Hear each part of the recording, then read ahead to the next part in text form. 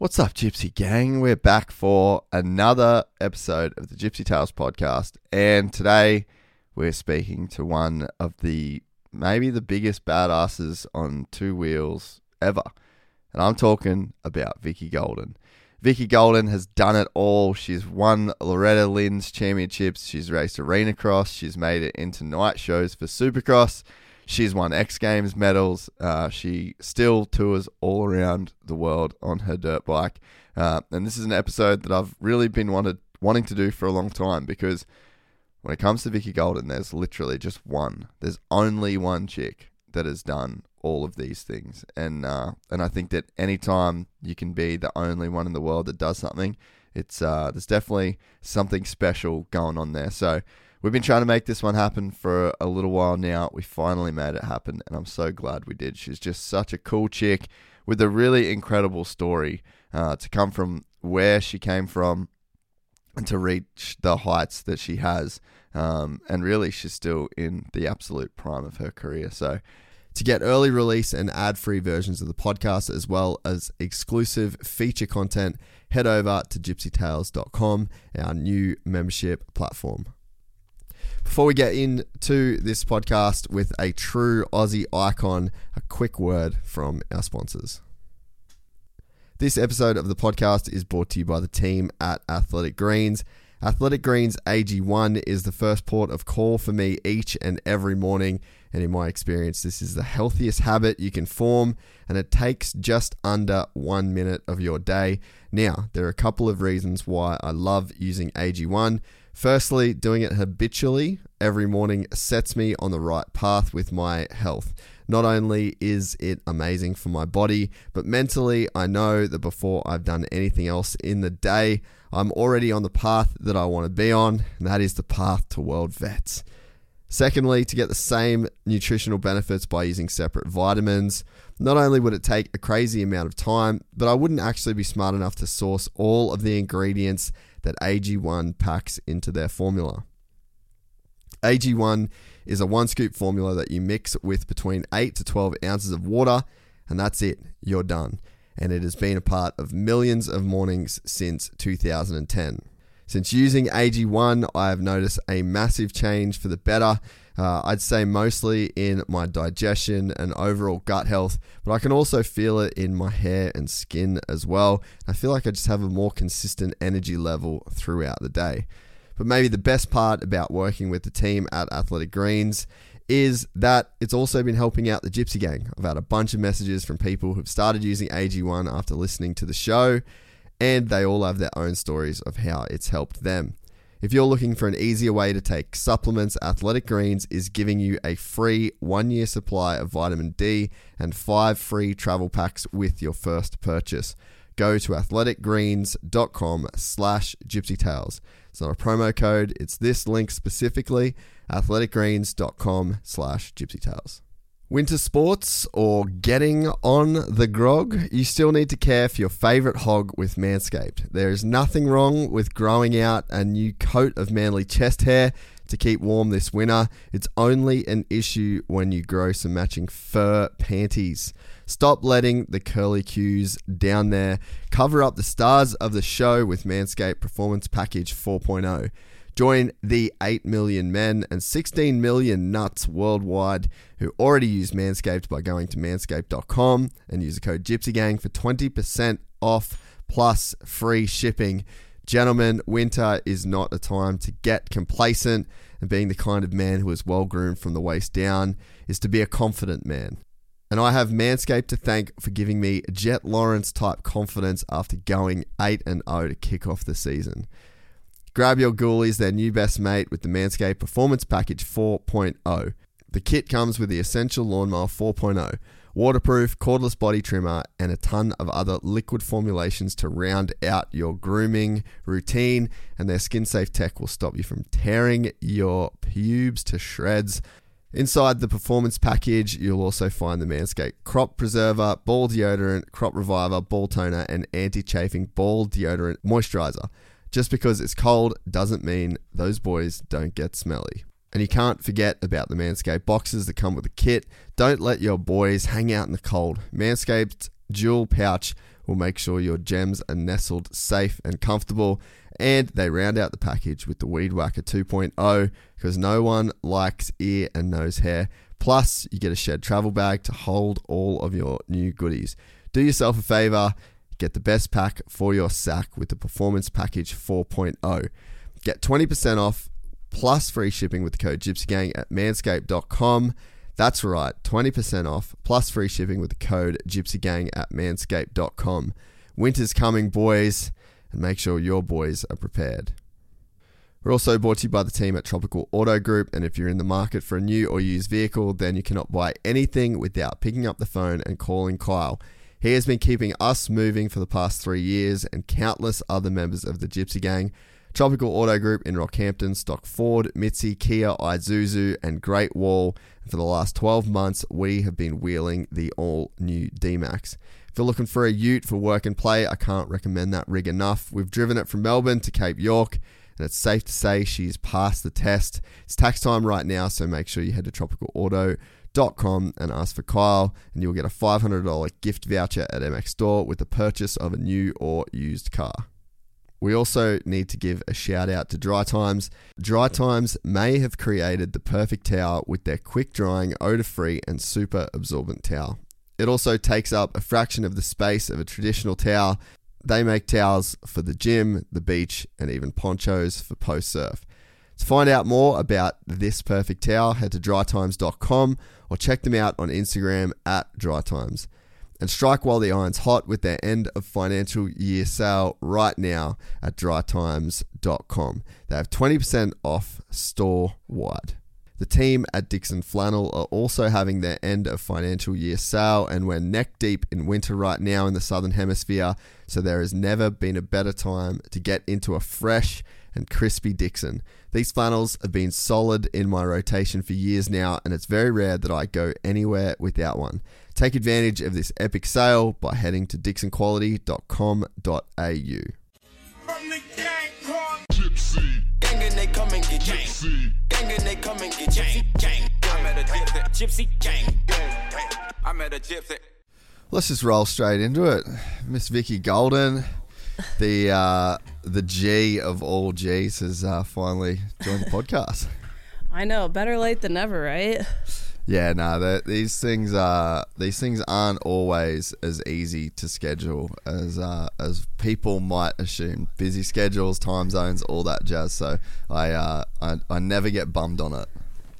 Oh, that's good. Yeah, I mean, I even just coming here, I'm like, well, you said tomorrow, but wait, is that today at 3 or tomorrow at 3? I'm just like, oh man, like I just did the same thing with Italy, with Garnet, of like trying to contact with Italy as well. As I was just like, dude, time frames and emails, I'm like, you don't talk to the person and until their next day, and then your next day you've woken up and they're going home from work. So it's chaos. Yeah, no, and I'm like honestly not the best at it too. One day I'll have like a booking agent or like some kind of formal thing where it's like someone just takes care of it, but we ain't there yet.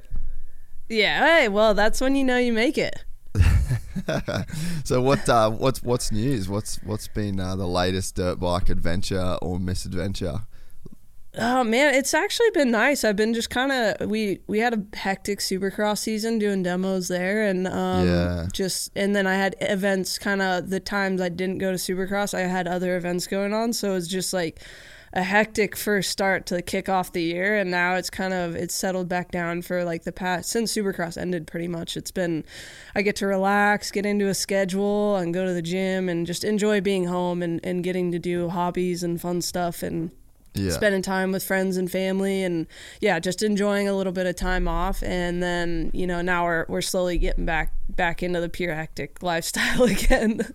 Yeah, it's crazy. I was literally just saying to the boys, like, I got to go on Friday, and it's like I've probably been home for a month and a bit, or been in Australia for a month and a bit, and it's like, fuck, it's so hard to leave once you just like get in the schedule. And I'm sleeping 8 hours every night without an alarm, and like I'm training every day and I'm riding, and you just start to get in such a nice flow, and it's like, see ya. Yeah. Then it's all gone, and then the minute you come back, then you got to start from scratch. It sucks sometimes, but I mean, once you're in the flow of traveling, it's not bad. You just pull your clothes out, pull them out of the wash, put them back in the bag, and go.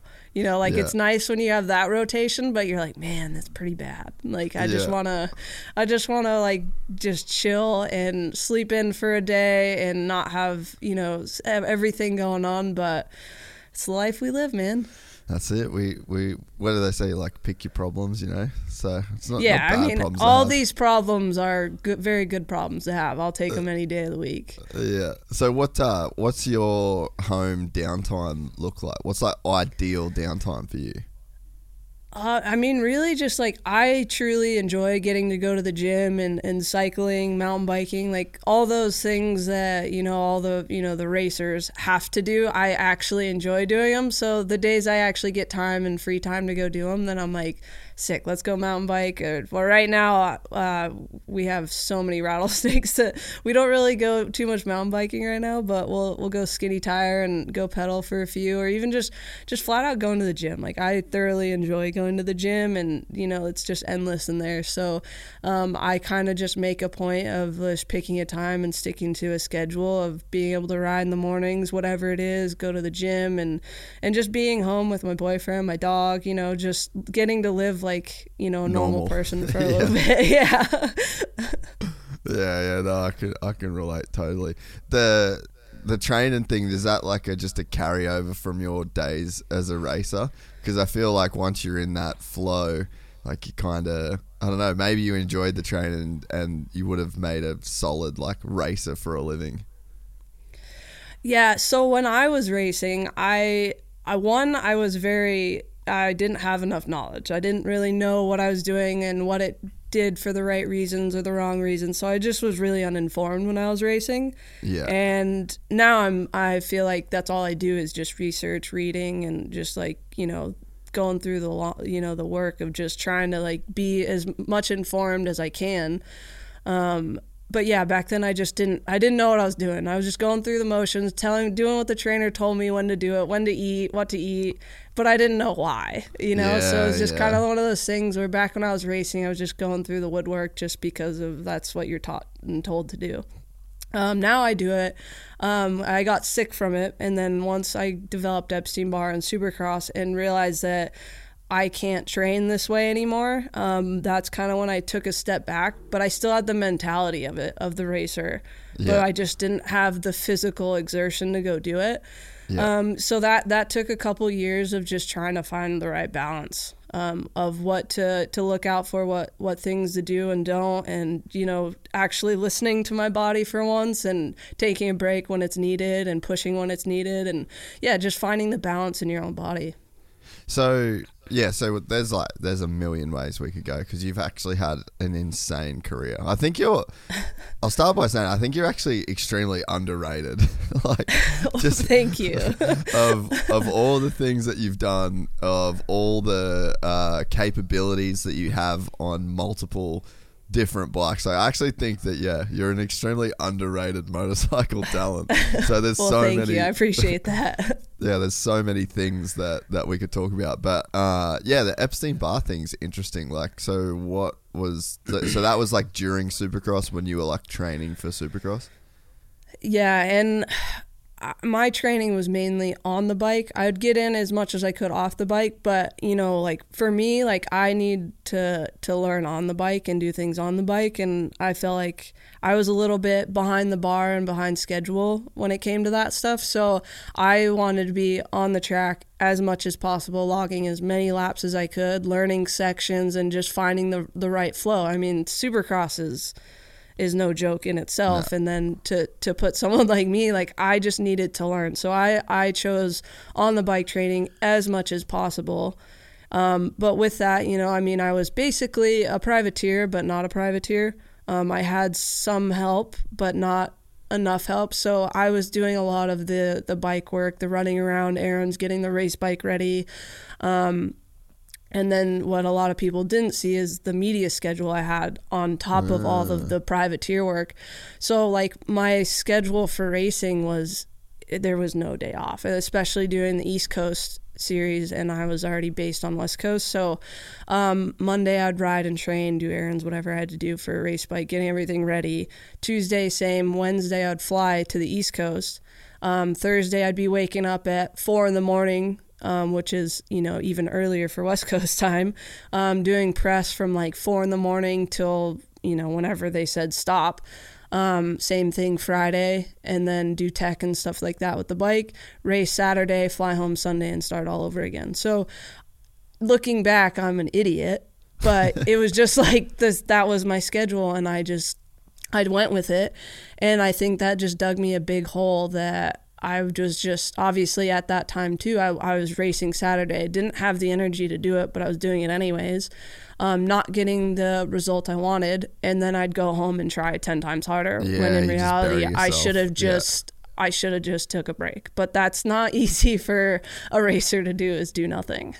Yeah. I don't think people understand how gnarly just purely the flight schedule is for Supercross. And I remember when I was over there, like exactly what you said, you'd have a Sunday morning 4:30 a.m. flight, West Coast time, which is 1 a.m. East Coast time, which is 1 a.m. West Coast time. And like, man, it was almost like you were doing an international flight every single week because of how jacked up the time zones were.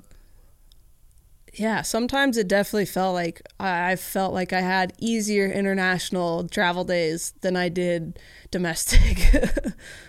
Yeah, no, and I think that, yeah, you can really just put yourself in a massive hole when it comes to just like sleep and then like airport food and nutrition, and man, it's like it actually is pretty gnarly. You can see why Stuart and Chad and Ricky, like when they could fly private, it's such a huge advantage. Oh, a huge advantage. I mean, there's just, like you said, there's so many variables of just even getting enough water, food, the right food, when you can eat is limited. So, I mean, just to those things, and like not that I was at that level, but I was trying to compete at that level, and it's just like all those little things add up to a really big day, and they're detrimental to a Saturday for sure. Yeah, definitely. And then, so you actually got Epstein-Barr, or did they call it like chronic fatigue or Epstein-Barr, or like what was the actual sickness? I mean, I was diagnosed with Epstein-Barr, and that was a time where I think it was when maybe like a few years after, it was like a huge like surge of it. And it was like also rumors going around like all the riders not doing as well as they want, they get Epstein-Barr. Yeah. And I didn't quite understand it. And I was like, oh, that's just the excuse. It's like Bigfoot. Like it's not a real thing. And I was like, all right, so I started kind of just explaining my symptoms, and that was actually the same year Bowers and Coop were going for the championship in the 250, and myself and Bowers had the same doctor, and Bowers got diagnosed with it, and then he was like, "You're telling me everything he's telling me, so let's get your blood work checked." And sure enough, it came back, and me and Tyler had like the gnarliest off the scale charts of Epstein-Barr that Navarro had seen. Yeah, so it was just like, all right, sweet, what do we do? And he's like, nothing you can do. Yeah, just chill, bro. Yeah, and obviously you're not going to take that. And I think I found out the second to last round of Supercross, and I was like, well, I've come this far, like, screw it, like, let's just dig the hole at this point. And we only got 2 races left. I mean, I've come this far, like, let's just put a nail in the coffin and just see what we can do. And I mean, I was like, dude, I do the, like obviously when you qualify, it's 1 lap that gets you in. And I was like 25 seconds into a minute lap time, just fighting not to puke, and just like couldn't hold myself together, and just struggling really, really bad, and just still trying to push through. And I'm glad I did, even though it dug me a huge hole to get out of after the series was over. But that last round, I was able to make it in, so it was at least worthwhile. Yeah. So what's the symptoms of Epstein-Barr? Like, what do you start feeling to then, I guess, like go and get checked out? It's pretty tough to really like say, because it came on and off, like it was a lot of cold symptoms, a lot of flu symptoms, like 1 or 2 cold or flu symptoms, and then it'd go away. You get like a sore throat, or you get stuffed up, or, just like normal things.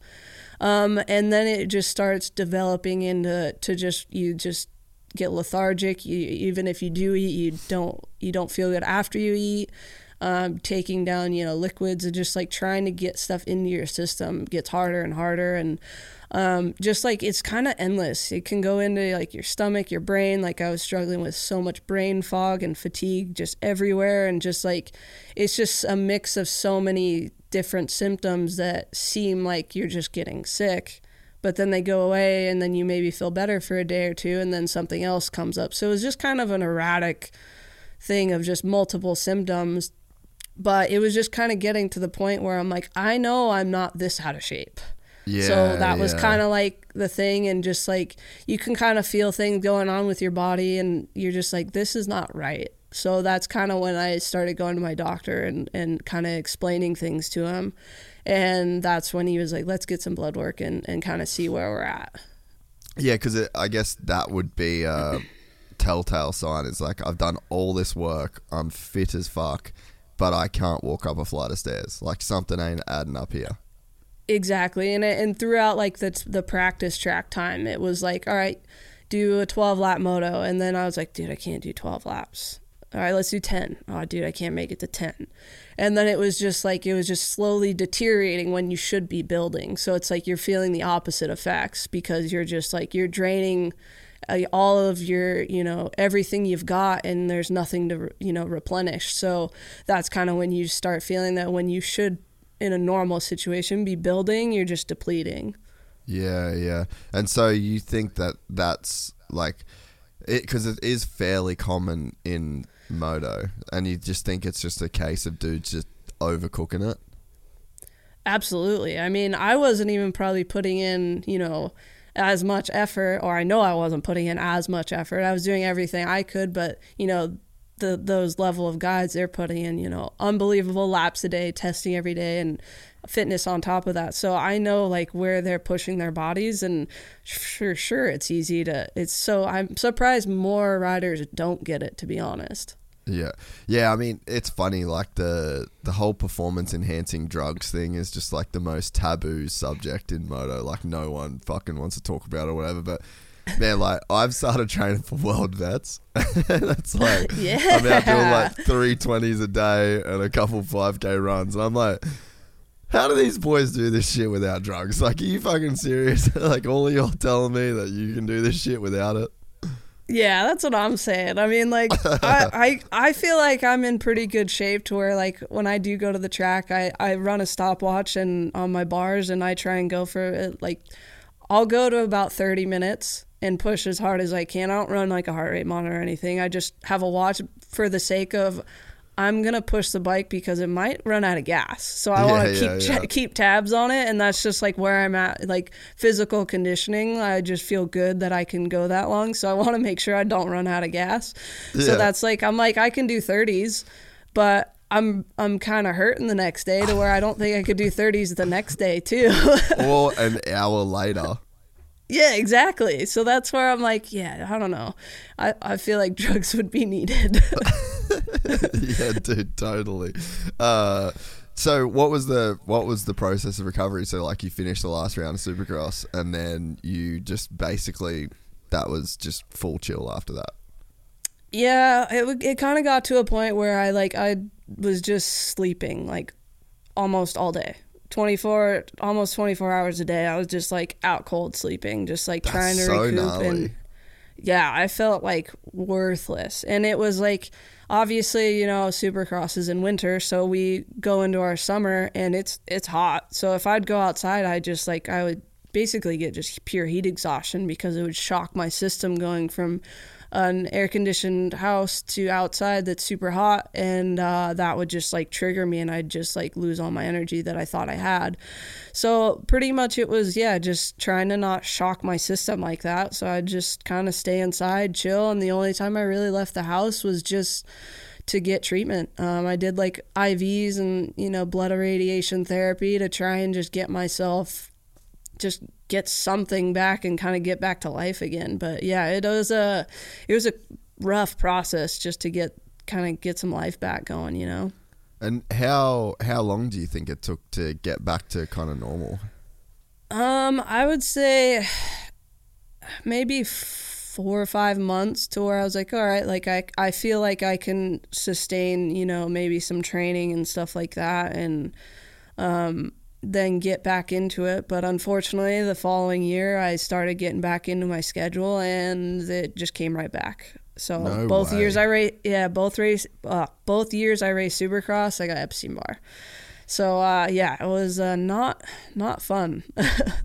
Nah, and I think there's like the physical side, which obviously you've got to work on and try and get better, and there's like this physicality that has to recover, but then that's not to say anything about like the mental effects that it has of just going from being the most active person, racing, training, all the endorphins that you're getting from moto and supercross, and then the training endorphins that you're getting, and then you just like clip all of it. You probably felt like the biggest piece of shit.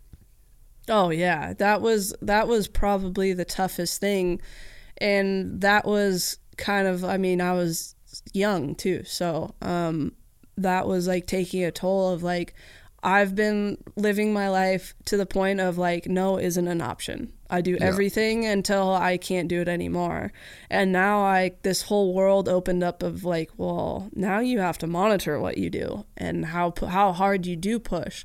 So I like kind of spoke about earlier is like it took a little bit of finding what my triggers were, how to get better from, because I mean, depending on what doctor you're asking is an answer you'll get differently. But in my opinion, you don't ever like just Epstein-Barr's gone. Completely. Yeah, you can't cure it. So that's been kind of my story, is that I get flare-ups to where if I feel like I'm pushing too much, I feel that and I have to back it off a little bit.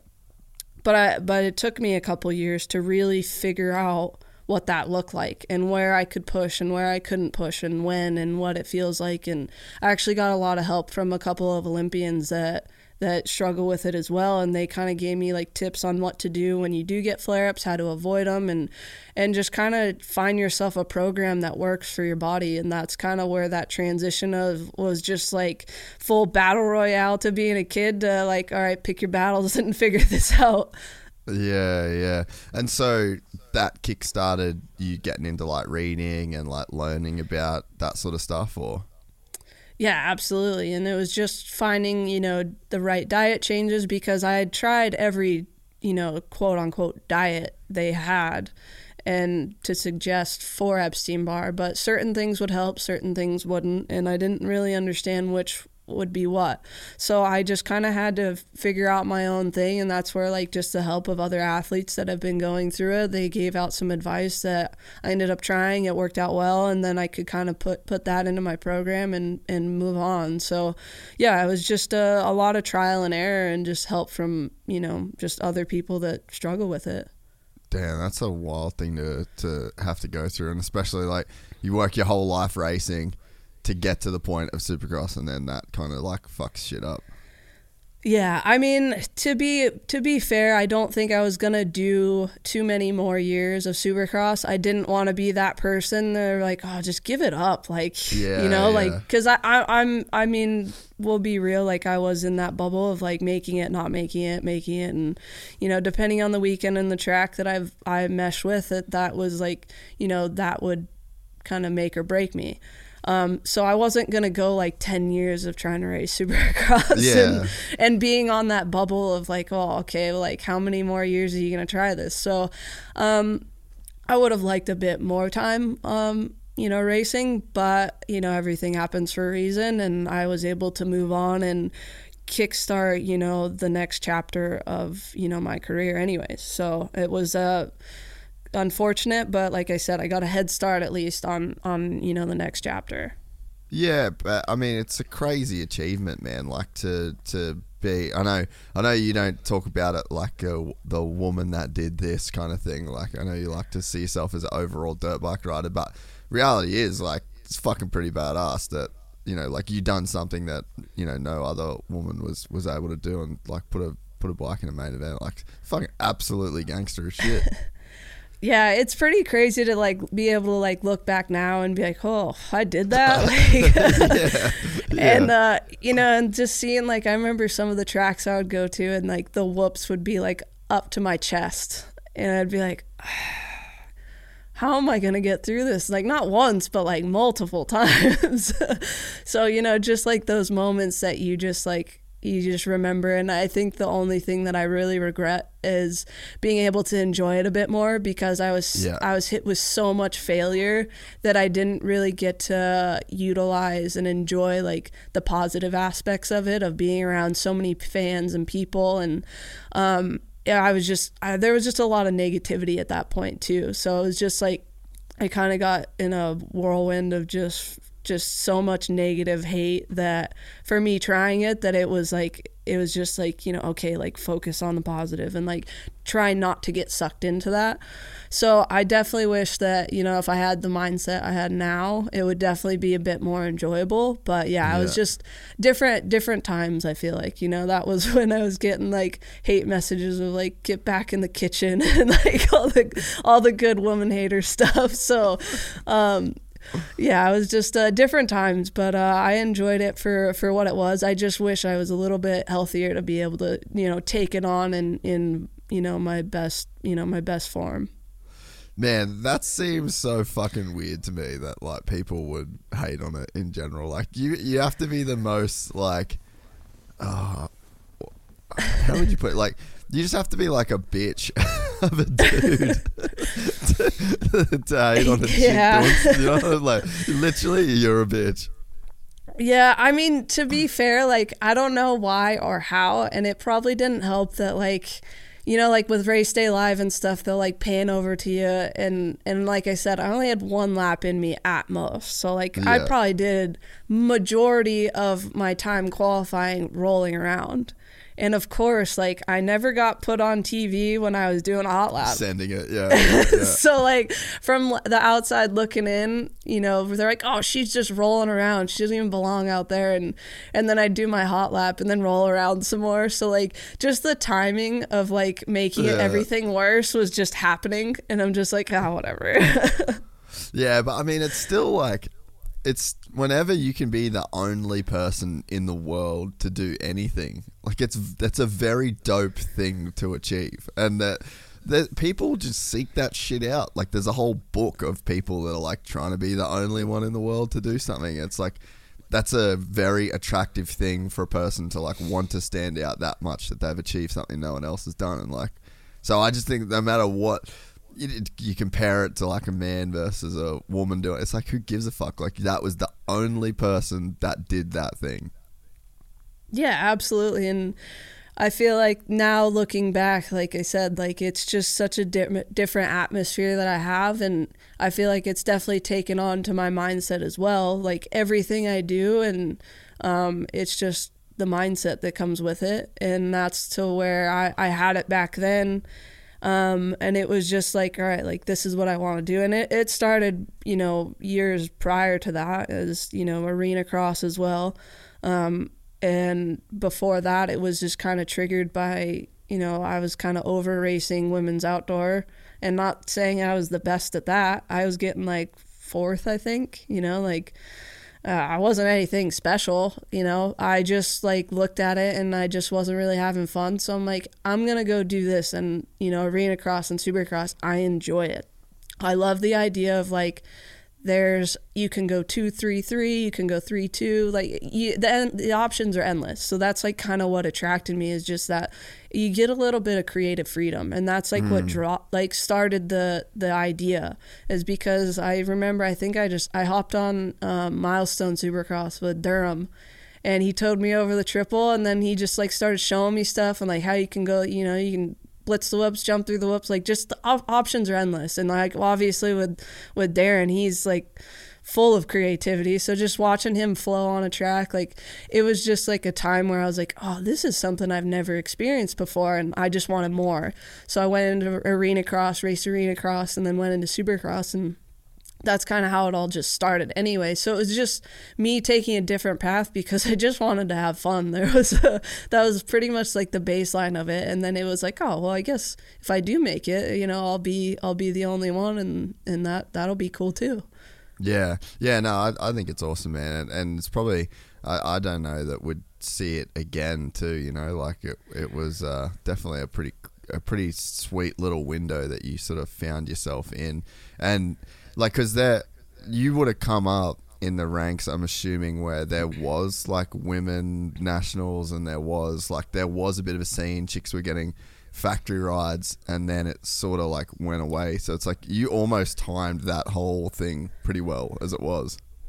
Yes, it's funny you say that, because I did a podcast with Pingree, and he brought up, like, somehow through my whole career, I was able to just hop in the window when it was prime time, and then I'd leave and then it would go away right out, like, you know, a year or two after I leave, and then I'd hop in this little window. It just, like, I don't know how it happened, but just same thing. Like, I actually got a fill-in ride for Trey Kennard at Geico.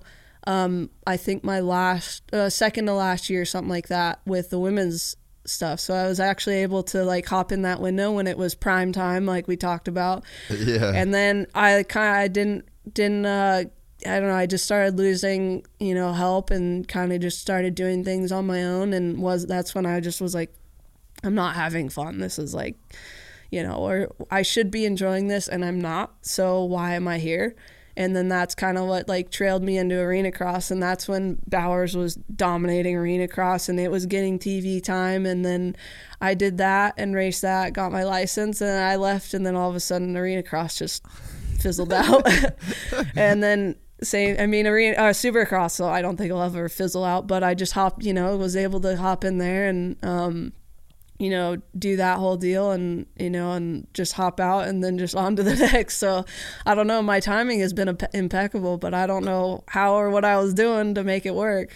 It's like that Good Luck Chuck where like every chick that he's with, the next chick, they get married, but it's like the opposite. Yeah, it's just the series I'm a part of. Yeah. You literally get divorced after every fucking time. Yeah, that's pretty much, I feel like, how it went. I mean, I don't know. My timing was just something special, and the windows just opened up the way they did. But I mean, you would never think to go from women's motocross to arena cross, and that's when it was like, it wasn't even a thing to get your license that way. There were easier ways. It was easy to get your license to go to other races, but I was like, no, this is like arena cross was like gnarly. And I mean, if you watched it back then when Tyler was dominating, it was like full battle royale. And I was like, I don't know why, like it'll scare, the toughest of men away. And I'm like, I want to go do that. Let's do it. And I don't know. I just was like, I wanted to go do it and learn the right way. And that was the best way to go. So I chose arena cross and wanted to get punted off the track and into the stands. How gnarly was the racing that you're in? Dude, it was so gnarly. I don't think there'll be a time where I ever am like so stressed out to be on a track racing. Really? Oh yeah, it was. I remember I got full like T-boned to the point where, and I was in like 8th. Like nothing special. And like probably even an LCQ at that. Like just like, it's just like ruthless. They will move you if you don't, like, you're not getting out of the way because there's nowhere to go. Well, there's no space. So like I just remember my first one actually, and it was like I only had one bike at the time, and just like paying my way. And I remember I think I was one spot out, and some kid hit me so hard, and I just got so fired up because I was like, I need this spot. And I came in and just didn't even turn.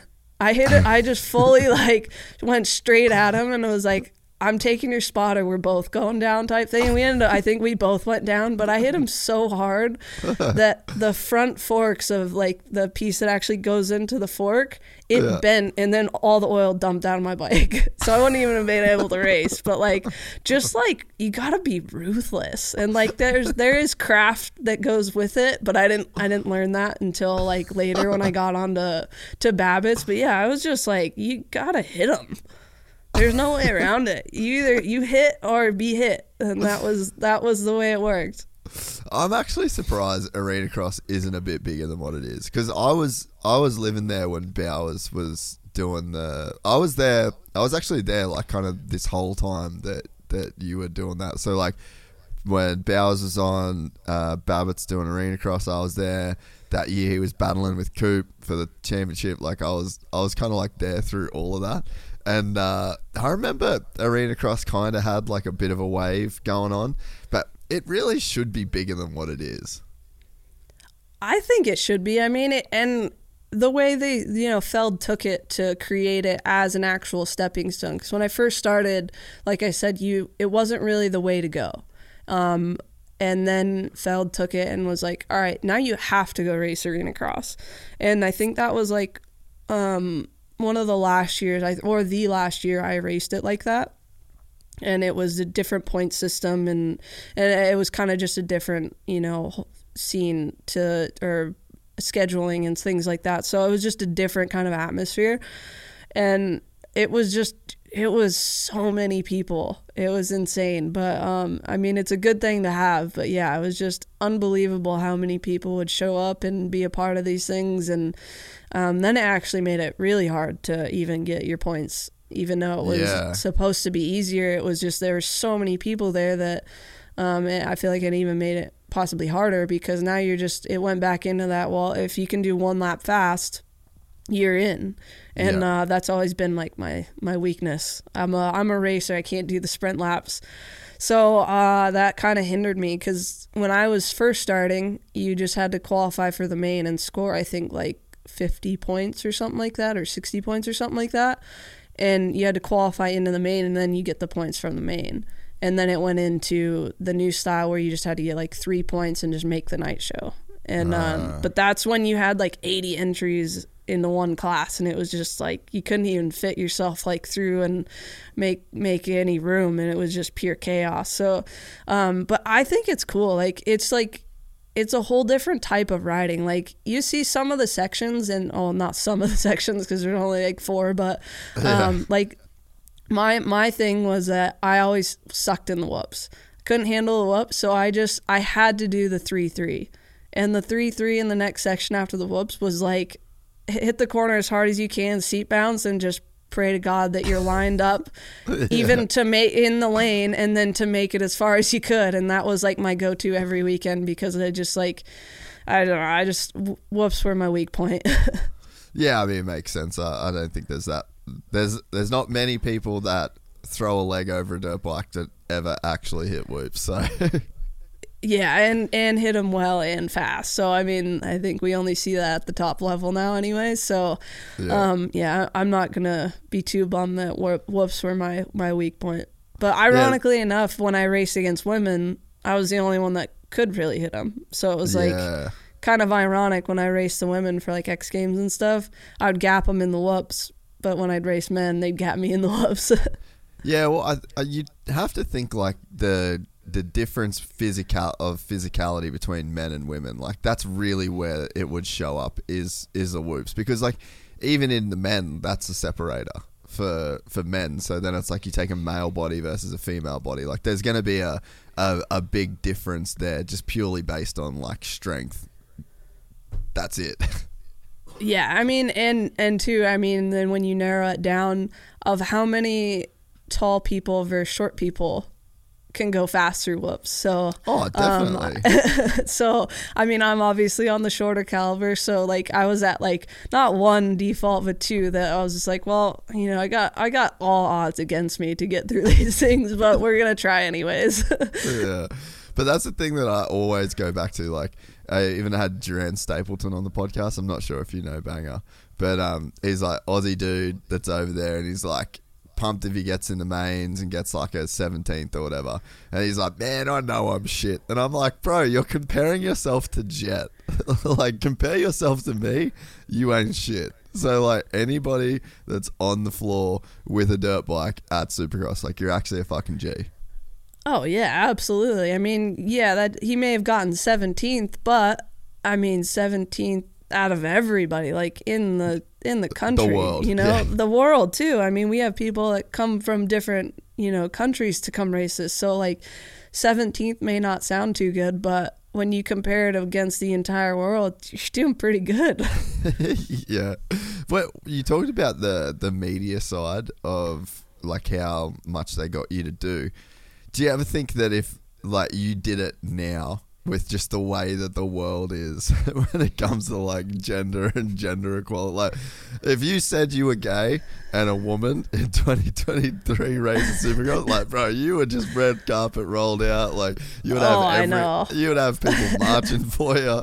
Like that's the one thing you did in time right. I know. I messed up on that one, but you know, can't win them all, I guess.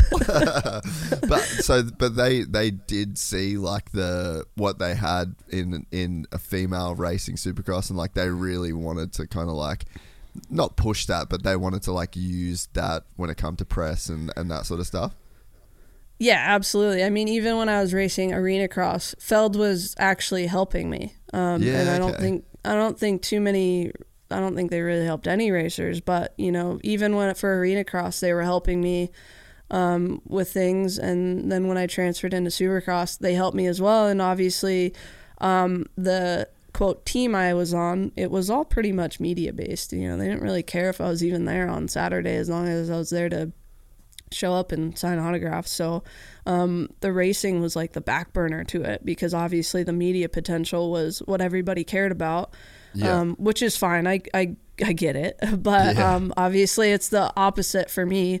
But yeah, it was just like all of it was pretty much media based, you know, like with Feld helping me, I was very grateful that they did.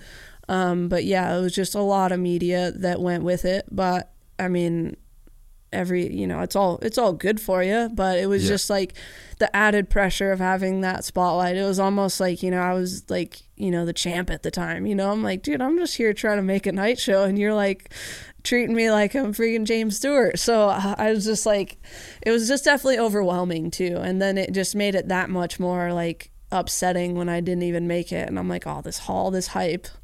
Yeah. And then I don't even make it, and you're just like, oh, you just don't even want to show your face at that point.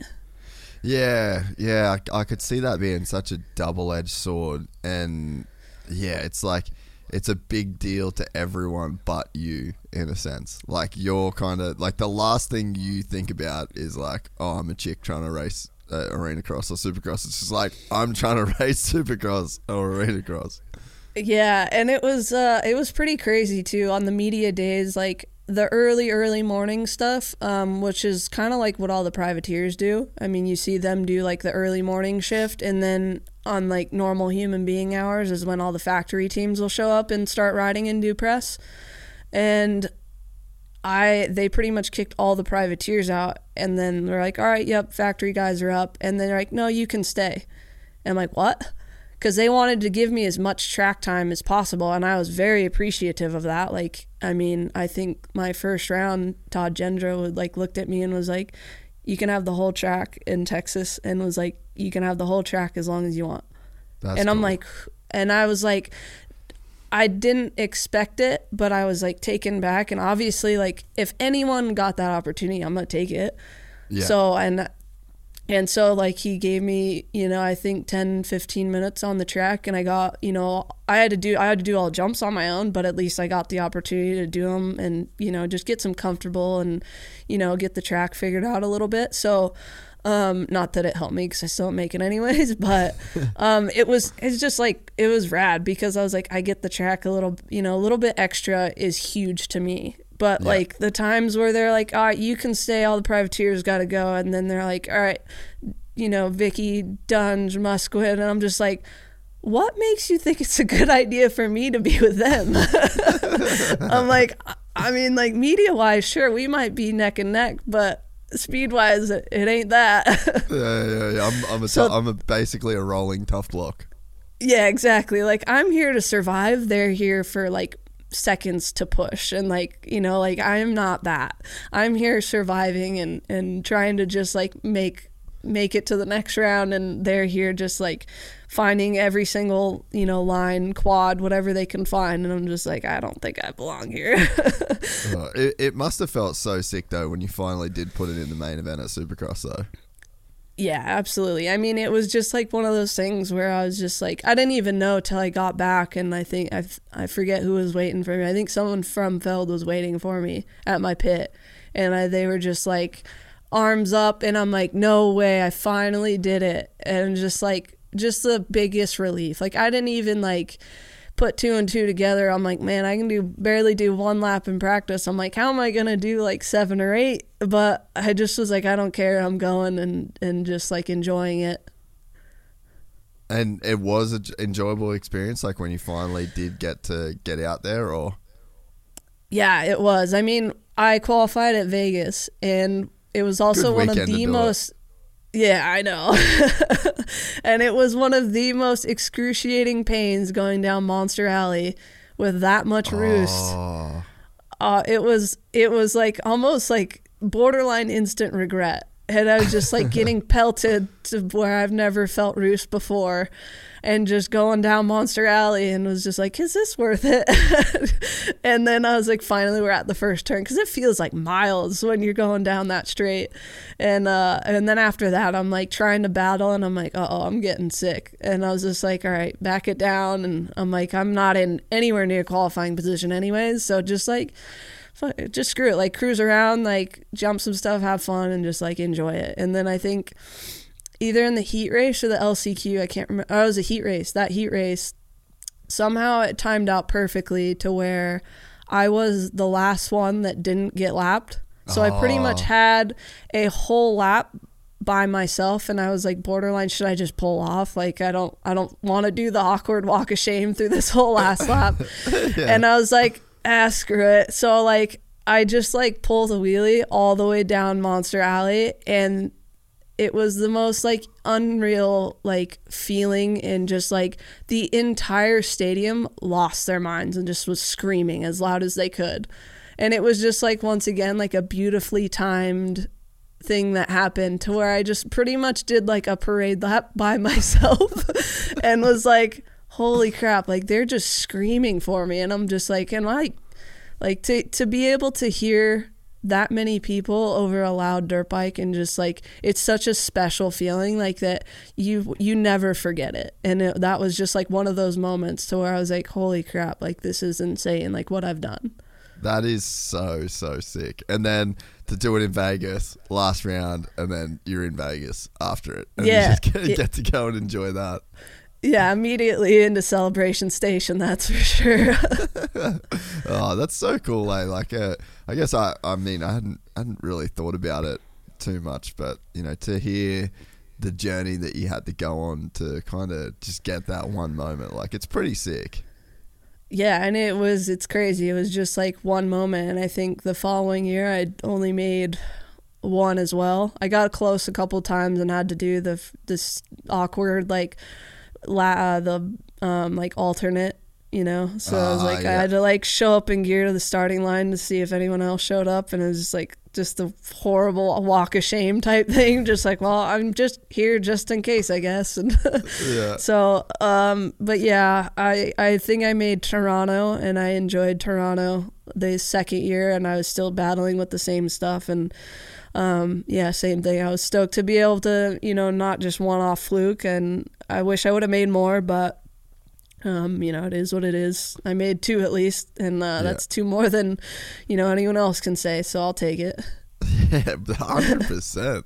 So what was the setup like, bike-wise, transporter-wise? Like, how did all like the logistics work? So not a huge knock, but I was on a Suzuki 250F, and that's right. That did not help my case. It was obviously, I love the bike, but when you put it up against other bikes, it wasn't fair. I mean, I was already at, you know, a deficit, and then unfortunately being on that bike definitely didn't help me. And I wish I would have maybe just backed off from the support and went on a different bike. But you live and you learn that it is what it is, and not knocking the bike completely, but I believe a stock KTM at the time was 1 horsepower faster than my race bike. So I just like a disadvantage. Yeah, I was just like this is the best we can get it. You know, there's nothing else we can do. And I think after we did all that, I think Jamie from Twisted helped me out and got it a little bit faster.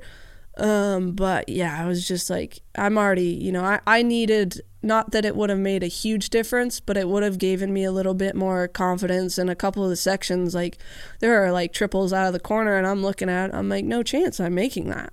Yeah. Like there's just no chance. And like another kid in my practice would on a, you know, a faster bike, cased it, and I was like, I told you I'm not making that. And like it, you know, it's just like certain scenarios where I think that if I was just maybe on something that would have given me a bit more confidence and a bit more power, like not saying I would have been 10 seconds faster, but I think it would have been a bit better for me. Sure. Yeah, I would have been winning out there for sure. But yeah, I think it just would have gave me a bit, you know, the confidence I needed, because that's what I was lacking. Yeah. And so that was through like a team. You had like kind of a bit of a deal going on, like you weren't really in a position to switch. Yeah, I had help from Suzuki at the time, not like a huge amount, but you know, they were giving me bikes and that was super helpful. And I was like a part of a team that had like a semi and things like that. So the team was helping like all the financial part of it. So like, you know, at our disclosure, we made the bike as best as we could, you know, and that was just unfortunately like I had old parts from like I think Rockstar Husky back in the day, like that Anderson had, and I had those on there, but like it's all just outdated things. So even back then it was just outdated, you know, product. So we were doing the best with what we had, and I definitely like I had transportation for the bikes in the semi both years, and it was like a kind of just a privateer, like factory, or not factory, but just like a privateer team. But we had like a semi, and you know, like we looked the part at least, you know. Yeah. And so, what was your like? You did the 2 years of doing Supercross. Like, did you have Monster at the time? Like sponsorship wise, like where were you at, kind of career wise? Because then you go from there. Were you doing X Games at the same time? Like, I'm just sort of trying to like line up the timeline.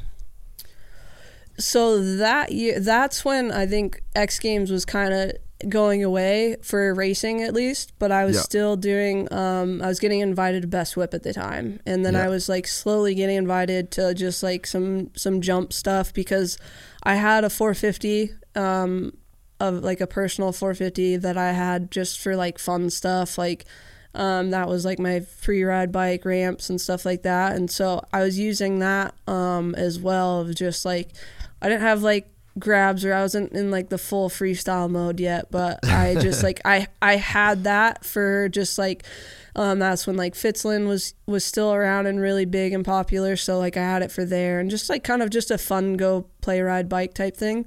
So I had that, and then I was using that for like Best Whip and like X Games and stuff like that. So I think I competed on it the last year's Supercross maybe. Something like that, somewhere in that time frame, and I had it for that. And I think that's when it was X Games in Texas. And I had a Suzuki 450 for that, and I was invited to Best Whip for that. And that's kind of where I transitioned after Supercrosses. I think once I did Supercross, I went into X Games Best Whip. Yeah, I think that's one of the first times where I was really like, Vicki Golden fucking rips. It was like those first like Best Whip, and it would have been on that 450. But yeah, I think that was definitely the first time where I really would go, okay, yeah, she's like pretty much as good as like everybody else. Yeah, I think that was also the time I just got onto militia too. So I was like really getting able to, you know, I was riding with a lot of those guys before, but then I was obviously getting invited to more like just events and stuff like that. So I was just like slowly transitioning over there, and that was the same time where I was just getting poked at to, I was like, oh, if you just cut some grabs in that thing and you know, learn a couple of tricks, you'd be making so much money. And I'm like, nah, I'm good. I'll do that later. I'm going to go race and just spend all my money. So, but yeah, that's kind of where that time frame was. And like, that's kind of how the transition occurred as well, is that I was kind of doing just like ramp stuff as like a little getaway from racing and doing all that. And I like started, I rented a room to Matt Byton in like 2010 or 11. And he was the one that was like, you could just go here and, do you want to come over to Potter's and, go ride for a little bit? And that was the time when I'm like, Todd Potter's terrifying to me. And I was just like, yeah, all right. And just getting invited. He'd just kind of bring me everywhere on my days off. And I'd just go rip around with him and go to, Potter's, Fies, Fitz's. Like, that's when, like, we had so many places to ride. And it was just like freestyle was just booming too. So I was just kind of mingling in with them because, that was, like I said, like I wanted to take some time off from doing, logging laps, and I wanted to go have some fun. So I'd go ride with them. Yeah. I mean, you're the ultimate version of like just a person that loves to ride. And because you'll ride anything, anywhere, anytime, like you've managed to carve out this incredibly niche like career for yourself. Yeah, I think that's what I'm like most grateful for is that I get to do literally like whatever I want on a dirt bike. And it's like the most amazing feeling because not many riders get to do that. And in fact, like, I mean, even the racers, they'll get yelled at if they go try and touch a ramp or go out in the hills, like, and as they should. I mean, they're making, millions and, championships are on the line and things like that. But, like I'm just in such a unique, special place to where if I want to go race something, let's go racing. I got a bike for it. If I want to go do, a freestyle event, let's go. I got a bike for it. If I want to go try something new or go trail ride, let's go, like, and I'm very blessed in a way to where social media helps captivate that. So it's kind of just come all full circle to where I just start getting to do events and whatever kind of shows up, no matter what it is, I'm like, I'm down for it. I mean, shoot, I think a couple years ago, Fast House invited me out and they were like, hey, you and Tyler, you want to go do like a hare and hound? I'm like, the heck's a hare and hound? Oh, sure, I guess. And I was like, well, I ain't doing it on my bike. That thing will be thrashed. And so they were like, they rented me a bike from like one of the off-road teams and we did a hare and hound. Yeah, it's so cool. Like I guess the way that you have been able to, I guess, like make a career out of just riding whatever. But like, how did it, I guess, when was it in your mind that because right now you would see yourself as like a business in a sense, or like you've got a job basically, but it probably didn't feel like that for a little bit. Like, did you feel a little bit like out in the wind, like, oh, I'm a racer, I'm this, I'm trying to be this, like when I stop racing maybe I'll have to get a real job? Like, where were you at before it got to like this level? So I'm not really sure when it like fully transitioned into this, because I would say there was like a period where I was like strictly a freestyle rider, and I think that was like starting out, it was like one of the toughest times because I had to I guess kind of make a spot for myself and not kind of just hold out. It was kind of, I don't know, it's tough to like, basically I was getting approached for a lot of shows when I first transitioned, but they were all for like dirt cheap. Yeah. So I had to hold myself out until I got paid for like what I thought I deserved. And that was like a whole different business sense that I didn't really like get, and I was learning. And so I was saying no to so many shows because they weren't what I thought I should get paid. And you know how it works. Like, you say 1-to-1 at one rate, that's your rate. Yeah. So I was going through a pretty tough time financially of like, all right, well, I got to ride and learn tricks, and I'm not making any money now because I just left racing. So I was like trying to figure that out. And once that kind of got sorted, and I was like kind of at the lowest my bank account probably had ever seen. Yeah. And it was like, all right, maybe we should start eating Top Ramen again type thing, and just having breadcrumbs for dinner. So I was like, all right, like, let's figure, like, it's got to happen soon. And that's when I started like transitioning, getting actually some decent shows and things like that. And, you know, things were starting to go my way. But that's also, I think, the same time I realized that I'm not a freestyle rider. And I can't do that. Like, I'm not that type of person. I'm not that type of rider. That was just, I'm not a show pony. I'm not, I'm just not that way. I'll do the shows. What doesn't appeal to you in that way? I think one, it's a lot of at the time it was like a lot of like the party scene and very little riding because the shows were super short, or you know, you're stuck on tour or something like that, and it was just not the scene I wanted to be a part of. And I did not ever sign up to drink my life away and occasionally ride a dirt bike. And I think too, like a lot of freestyle riders aren't really like bike skill capable. Not saying they're all like that, but some I feel like, you know what I mean? Like it's just like a point and shoot type thing. And I don't know, like one jump is not satisfying to me. It's fun for a little bit.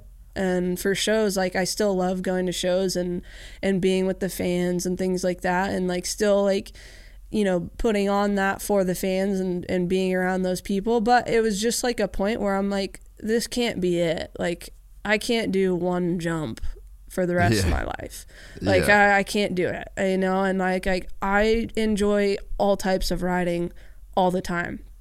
And so it was just to a point where I'm like, you know what? Like, I don't think I am a freestyle rider. I'm going to go and do like what I want when I want. And I'm going to just see kind of where it takes me. And that's like slowly too of like being on like with the right brands, like Fast House, where like they don't care. Like, you know, like they're like not really like that's their brand. Like, oh, do you want to come race two-stroke national? I'm like, heck yeah, I do. And do you want to come race day and there? I'm like, yep.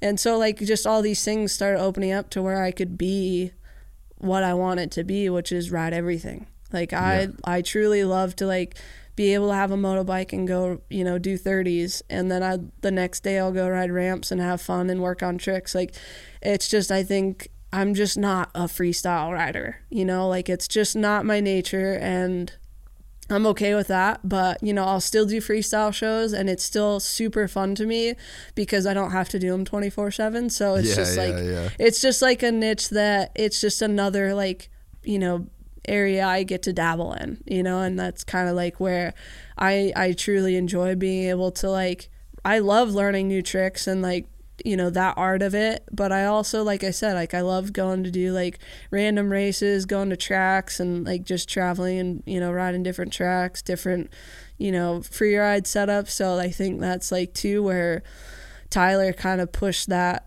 and made it an actual like not just a like little a wedge. now. He truly like opened the door to make it to where it is a category now. It's like it's a straight up thing where you can go and do, and it's known and seen. So he definitely like paved the way, and I think that kind of goes back to like my roots too. Like I didn't grow up going to tracks. I grew up riding in the hills.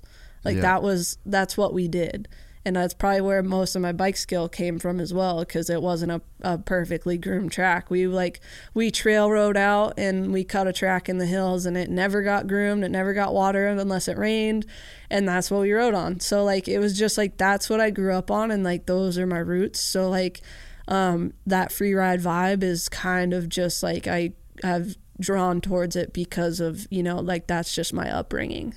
Yeah, no, it makes total sense. So when did Monster get involved? Because I feel like for a person like you that is dabbling in all these different places, it's like you're like a free surfer or a skater that just makes like video parts. Like there's a few people in our industry that kind of have that title. Like I think Berriman's one of them, Axel's one of them, Twitch probably has that lane that he created for himself where it's like you just get paid to exist as a rider, and it's like your job is just to capture it or represent it. And it's such a unique kind of title, and I feel like a sponsor like Monster and, you know, and Fast House as well, like they're kind of brands that give you that freedom and like almost, I think especially with Monster, it's not so much like the support as much as the platform too, you know, like you get reposted on their socials or the website or the YouTube, like that shit's getting views,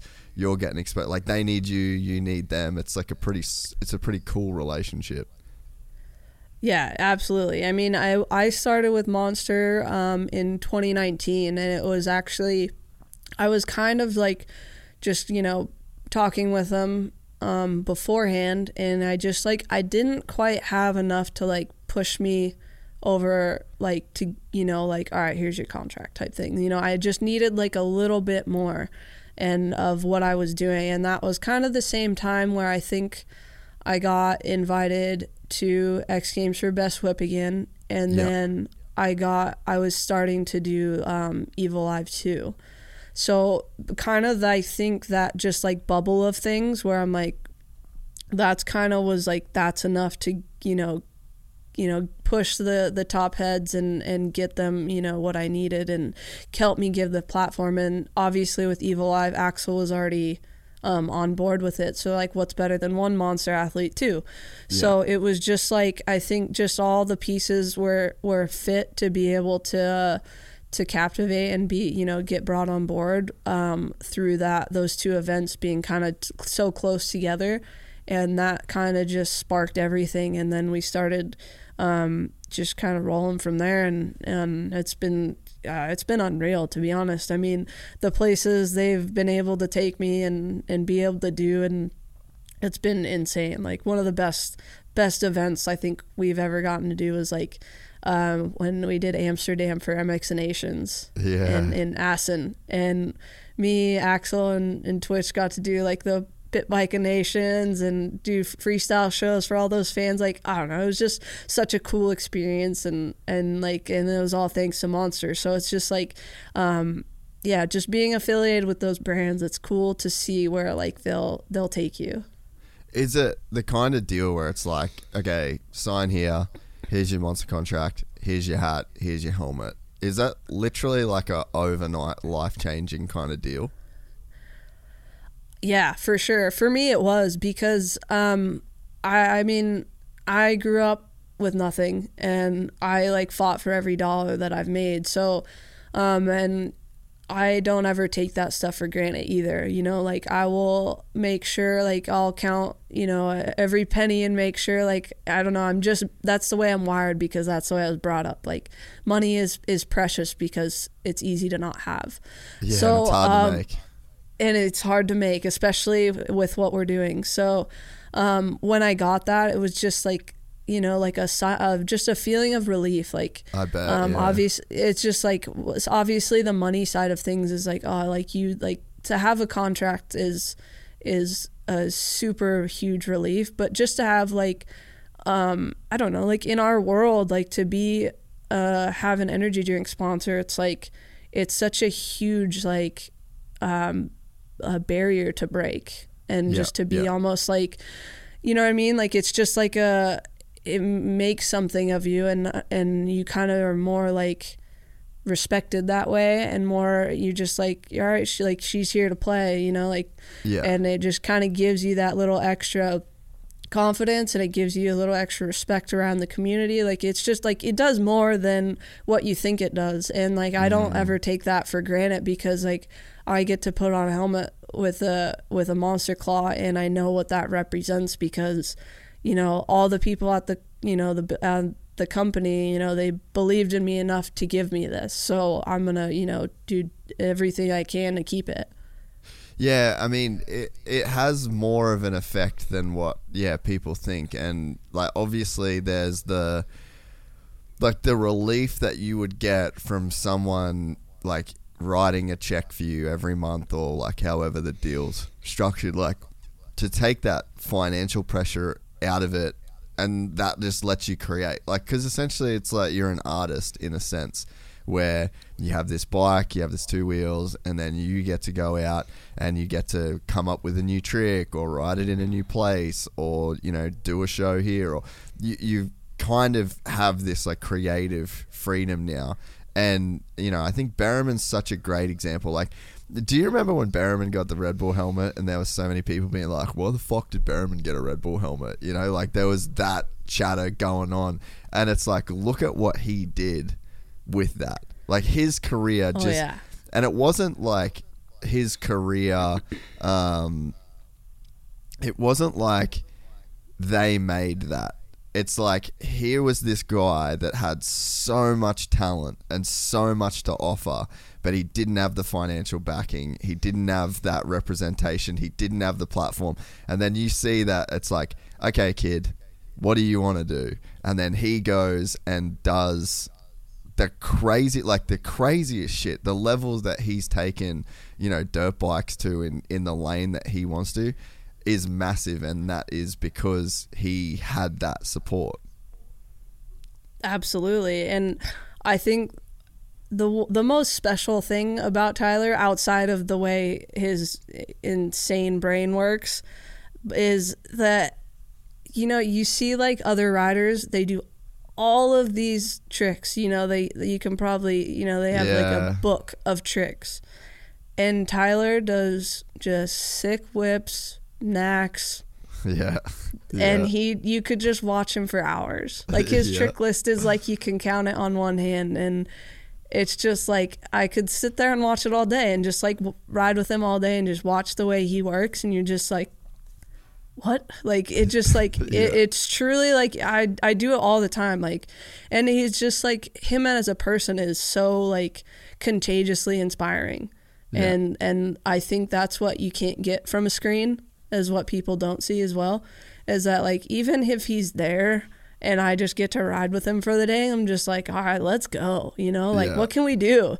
And it's just like I don't know, he's just very contagious the way he is, and in all good ways, and well, some bad, but he's just mental. And it's been a blessing to be able to go to Imagination with him all these years and just watch him do his thing. That's such a good point with him, that all these guys are getting paid to do like double backflips, triple backflip. Like, where's that shit gonna stop? And then Berriman's just like, ear on. and everyone's just like, but exactly. Right when he signed that Red Bull deal, the first thing that he did, the first trip, was he went to Farm Jam. And you remember that fucking video that just went crazy viral of him fifth gear turn up. Like, it's just like that right there. Oh yeah. I mean, and it's crazy because not just one of those videos have gone viral. Like, multiple ones of his turn-ups like don't make any like legitimate scientific sense. Yet he does it all the time, and every time it's just like, how? It's mind-blowing sometimes. Yeah, it's funny though, like, now that I think about it too, people said the same shit about Axel when he was on Monster. Like, even people were like talking shit on him getting a Monster helmet, and you look at that now, it's just like, what the fuck? That guy's on some other shit too. Yeah, and I think that's what's special about, like these brands doing that, is that they see something that most people, or all, 90% of people don't. And they see it for a reason. And that's what, like, and then you give them the tools, like you said, to do what they see that you can do, and then it happens, and everyone's like, oh, well, where'd that come from? And everyone, all the brands are like, we told you, like, we knew it, like they were expecting it, and I mean, with Axel, I don't know if anyone could expect the enormous stature that he's created and the things that he's done, but I believe that, like, obviously, like, his family saw it, like, everyone saw the potential is there. And it's funny enough that once he left racing, it all came true. Yeah, and there must be, and I mean, you could speak to this, but there must be something that it does for your own level of self-belief. Like when Monster came to you and said, here's the deal, here's your hat, here's your helmet, like, you're part of the crew. There must be something that it does internally for your confidence as well that, like, helps you reach that next level. Yeah, for sure. I mean, that's kind of what happened to me as well.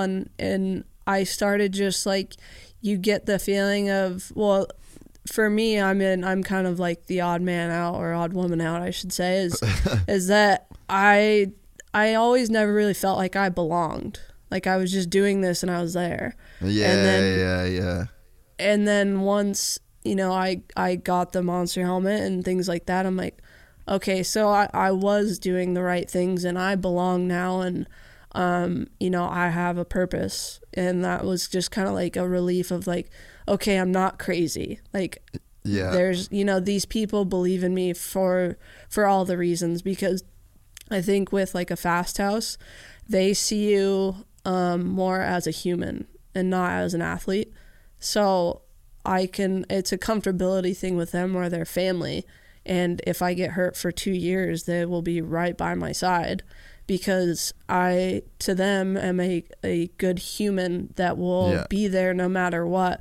And that's a comfort thing on one side of the spectrum. But as an athlete, like, you want to have that, like, that drive forward to like, all right, like, almost like the make or break thing.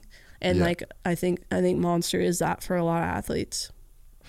And so did you have, like, when you were like, oh, okay, maybe I'm not crazy, like, did you have a vision of what you thought your life could be, and it's sort of the life you're living now, but you just didn't know if anyone else actually believed in it as well? Yeah, pretty much. I mean, like, it was getting to the point where I was starting to, like, feel, like, more respected and doing things, like, trick-wise or riding-wise that was more respected, and it wasn't just like, oh, the girl can do the jump. And that's like kind of how it started. Wait, that's me. The girl can do the jump anytime I do a big jump. So it escalated from that, because like that's kind of like why I got started in the first place, because like I was just jumping 75 because, one, that's all there wasn't a ramp pushed in or anything, so I was just like jumping it for fun. And then it was like, I remember one of my first shows, it was like, oh, we need a girl. And I'm like, yeah, but I can't do any tricks. I can like kind of whip and knack. And they're like, we don't care. We just need a girl to jump 75. And that's how it like started. So like, that's literally, it was like, we need a girl and the girl can do the jump. And that's like legit how it started. And then I'm like, well, I can't just keep like I need tricks. Like, this can't go on like this. And then that, like, it escalated into like learning tricks. And then I started doing certain tricks that like not even a lot of guys would do. I mean, granted, they're all, just upright tricks, but just like certain tricks or things like that, they're like, oh, we only a couple riders can do those. So it was just like certain things started coming to me, and I was like pushing to learn those things more. And that's when like certain tricks were more appealing too, is just kind of the added confidence of like, all right, like, I want to do not your average tricks that everyone you see all the time, and just kind of get creative or add my style into them, and just like push from there, and just really try and separate myself, even though I'm already different. But in my eyes, I wasn't any different at that point. And that's like when I think things started shifting, because I was like, well, I'm not any different than your best freestyle rider, even though like on paper I didn't have double flips or even single flips or whatever it was. I was just like, in my brain, nothing's different. I just don't, those tricks just don't cater to me. Like, I just don't, like, I don't like the way they look, or I don't like feel like that would fit my style. And I was just like, I want to go after certain tricks that I feel like appeal to me, or that I enjoy doing, or that I think look sick. And then that's like when I started like chasing after, different avenues in that kind of scenario, once I first got on board, and like kind of just like fueled the fire of like, I want to, like, I'm seen as the same, but I still want to be different. Yeah. And I think that's like one thing that it seems like with you, where you just hold yourself as a rider, and it's not like you're not a girl rider, they're not guy riders. Like, that's probably one of the keys to your success. And like, you'll hear Twitch say all the time, like, oh yeah, she's just one of the boys, like, was that a big part of the mentality, is to like not think of yourself as a girl in a sense? Yeah, it's safe to say, especially with my crew, that my girl card was revoked a long time ago. And like, that's so fucked up. Yeah, but I fully like I need it. Like, for me to operate the way I do, like, I fully need it, because like the days that I ride like shit, Jeremy will be like, why are you riding like a little bitch? And just like call me on it, and I'm just like, I don't know, and just like it just like works, and like, or if there's like a jump, like I want to do her out in the hills, and he like looks at me, he's like, quit being a girl, go do it, like what are you waiting on?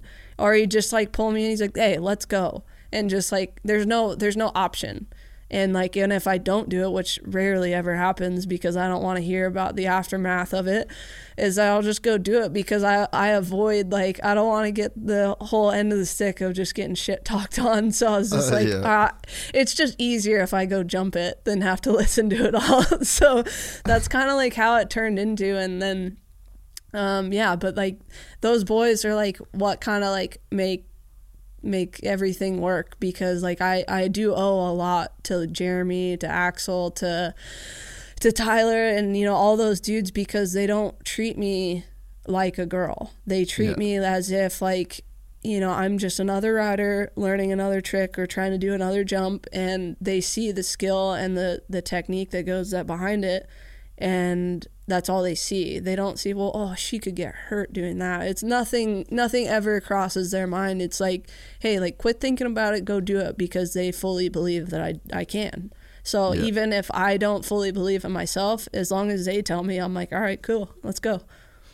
Yeah, it's such like I've thought about it so many times, and I just see you in like their videos, or I'm like watching any of your stuff. It's such a cool dynamic to have a group of guys that are like the top of the top, and at one time, like, dude, think about Twitch, crusty demons, 20 years old. Like, think about that dude having like a chick in his crew riding all the time. Like, it's probably the last thing that he thought would have ever happened in the lifestyle that those guys were living. But so you got that group of guys that's like macho, fucking traveled the world, just absolutely living like savages for so many years, and then they're now, I don't know whether I'm making it more dramatic than it is, but it's like, so you've got like that crazy end of like the male spectrum, and then you've come into this crew, but then you're also bringing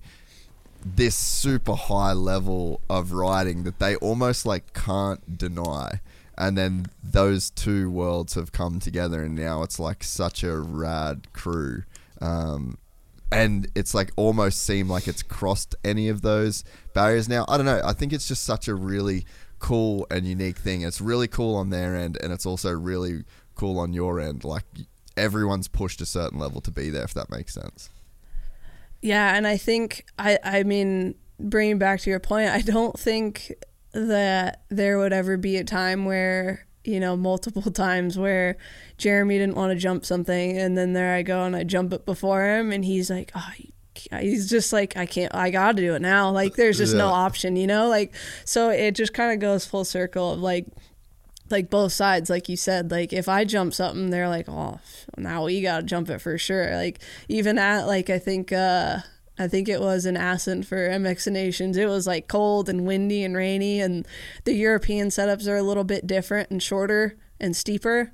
So I was just like, we were all kind of nervous a little bit, just to like, I was like, all right, well, I'm going to think about the smallest setup we have at home, and I'm going to try and case it. And like, that's what it felt like. And I was just like, okay, I'm going to try that. And I ended up greasing it, and I look over and Jeremy needs a toe-in from me. And I'm just like, you never like think about like Jeremy wanting like a toe-in from a chick. Like, I don't think like that, like the kid you spoke about in Crusty Demons would ever fast forward and think he'd be following a chick off a jump. Yeah. But I mean, that's what makes it so cool, I think, is like I think that just goes to show like your level of like undeniability, you know, like there's a point where you cross where it's just like you can't deny the level of riding. Like, you just can't put a label on this apart from what it actually is. But then like you could still be riding that level, and all of those guys could be fucking dickheads still, you know. So then to have like those guys be cool enough on their end to like, it gets to that level, and then they always go, yeah, all right, it is what it is. Like, she's just an absolute gangster. Yeah, I think one of the most surreal moments was actually last year at Imagination. And Tyler he was like, you know, barely making it on the bike in time frame for because of his arm. and then his ankle was bothering him as well. So I came in a day early and started jumping some of the stuff with him. And then everyone else showed up, and we were he was starting to tow everyone, but he just didn't want to ride anymore. He was hurting. And so I kind of stepped in as like camp counselor, and I just started showing him some lines that we had already jumped. And I roll up back over to him, and then like all of them come to me and like, hey, can I get a tow-in? And then like I'd turn over Tom P. He's like, can I get a tow-in? And then Axel, hey, can I get a tow-in? I'm like, it was just like a surreal moment for me of like, all these gnarly dudes are asking to follow me off of a jump. And I'm just like, it was just like, I don't know, it's just so surreal. Like even to this day, like I've done so many things, and then just to turn and like Axel of all people, like trust me enough to like follow me over a jump and like want to trust my timing over his own. So it's just like, I don't know, it's just so surreal sometimes, even like on my own capabilities of where it's come. Yeah, and I think that is cool, and there's such like a pressure these days for like equality, and like we shouldn't talk about this, and like it doesn't matter if you're a girl, and it doesn't matter if but it's like at the end of the day, I kind of almost feel like that robs you of something, because it's like it is pretty special what you've been able to achieve, and like the work that you've put in, and there's no, anytime you're the only one doing something, that I think that there's like, that's hard no matter what, like even if you've got other guys around you, even if you're like whatever, like to be the only one like existing and doing the things that you're doing, like it actually is worth celebrating, you know, like it's sometimes we want to just gloss over all this shit because it's like not politically correct or it's not whatever, but in my eyes, I'm like, fucking, this is rad. Like, here's a chick that's doing a thing that no other chick is doing. And then, like you said, you get some of the best dudes in the world are leaning on, like, your knowledge and your advice. I'm like, let's fucking be really pumped on this, because that's actually super cool. Yeah, absolutely. And I mean, like, you're right. Like, it's kind of crazy times we live in now to where equality is pushed. But I mean, when it comes down to it, like, I wouldn't be where I am if everything was equal. And, you know, and at the same time, I am who I am, and I've done what I've done. And it's special because of two things, is because I'm different. And the second thing is like, I am at an extreme disadvantage. Like, there's no way around it. I'm just purely not as strong. Like, it's just like how the world works, you know, like, we're different. So I think that, you know, like, when I like take a step back, and I think that's when, you know, especially like at competition times, when I get invited to go to X Games or I go to Imagination and I get, you know, like 7th or something, and I'm just like so frustrated at myself. And then I kind of have to take a step back and realize, well, one, there's only, you know, a X amount of top like men in the world that get to come to this. And then if I take a step further back, if there was a women's category, it would just 24 it would just I would just be me. So like kind of like it gets frustrating, because like my days of basically winning are virtually not over, but I don't want to seem like a Debbie Downer when I say it, but like for me to win, like that's such a high level, and like I'm real to where like maybe I won't reach that level, but it's frustrating when you come from like a winning background, or like you know, top of like the women's categories, and then you come into all men's categories and you're kind of just like the little fish in a big pond type thing, and you're just like I just rode my BP added more than $70 billion to the U.S. economy in 2022 by making investments from coast to coast.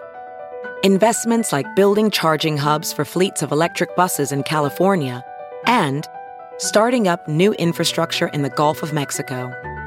It's and, not or. See what doing both means for energy nationwide at bp.com/investing in America. my heart out, and I got like 7th, and you're like sick.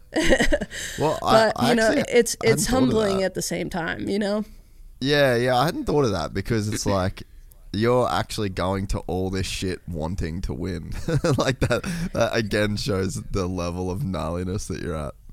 Yeah, I mean, and it might sound stupid to think like that, but why would I aim for fifth? No, it doesn't at all. It doesn't make sense. So I'm going out there and leaving everything on the table to win.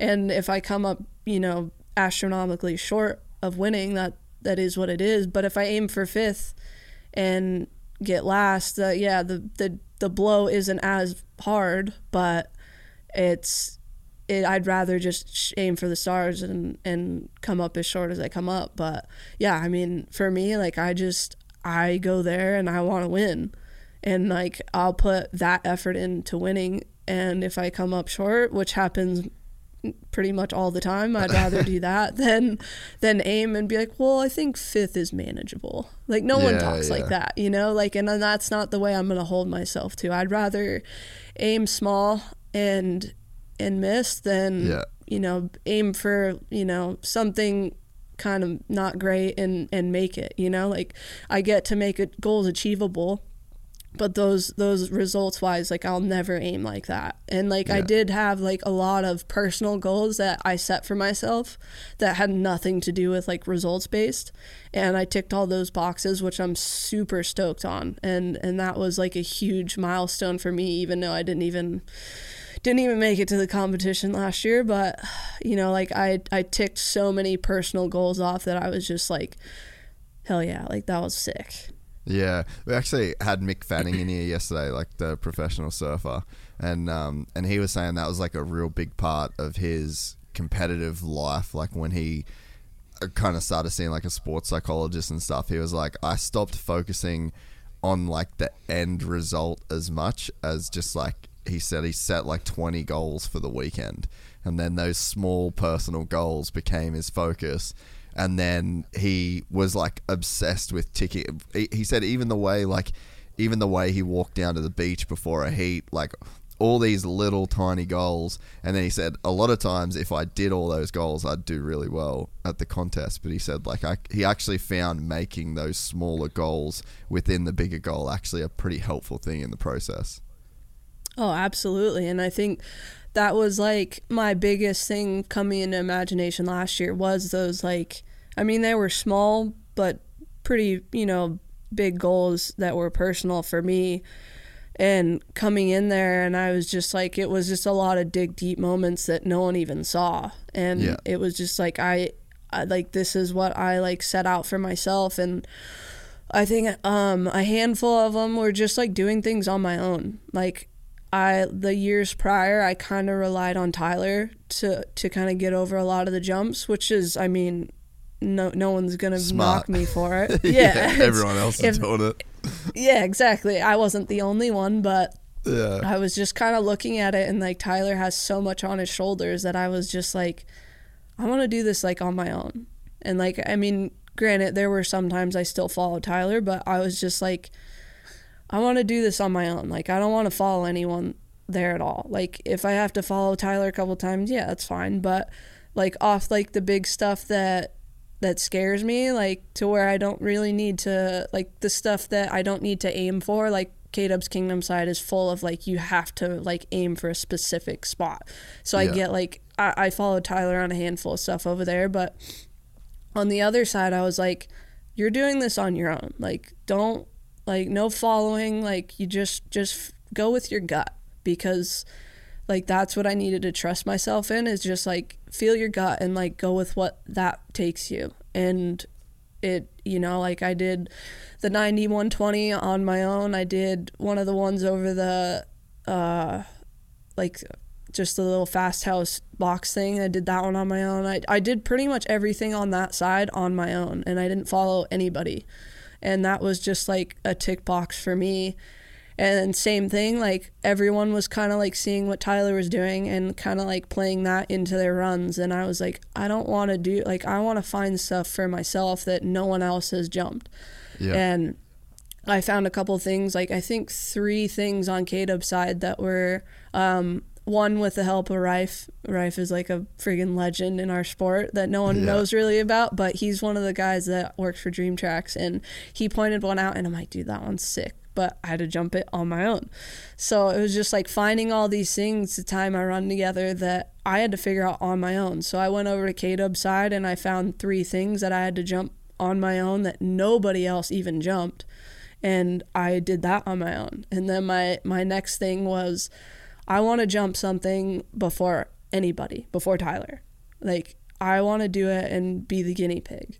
And it just, like, it's not easy to do when you have Tyler, when you have Josh Hill, like, dudes that have impeccable timing, and they're like, they'll jump it without thinking, and they're normally right anyways.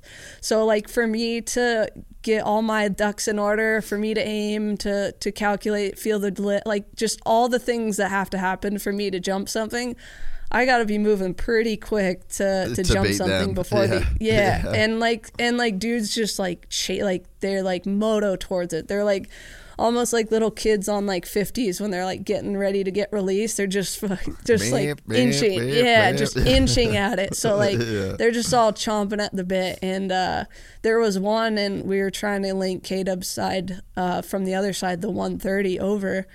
And I like look at Steve, one of the guys that he's like the Red Bull TM, and he was standing at like kind of like a good zone. I'm like, hey, everyone's over there like looking at something. I'm like, can I jump this? Because like you kind of need clearance for that one because of all the moving pieces and stuff. And he was like, go for it.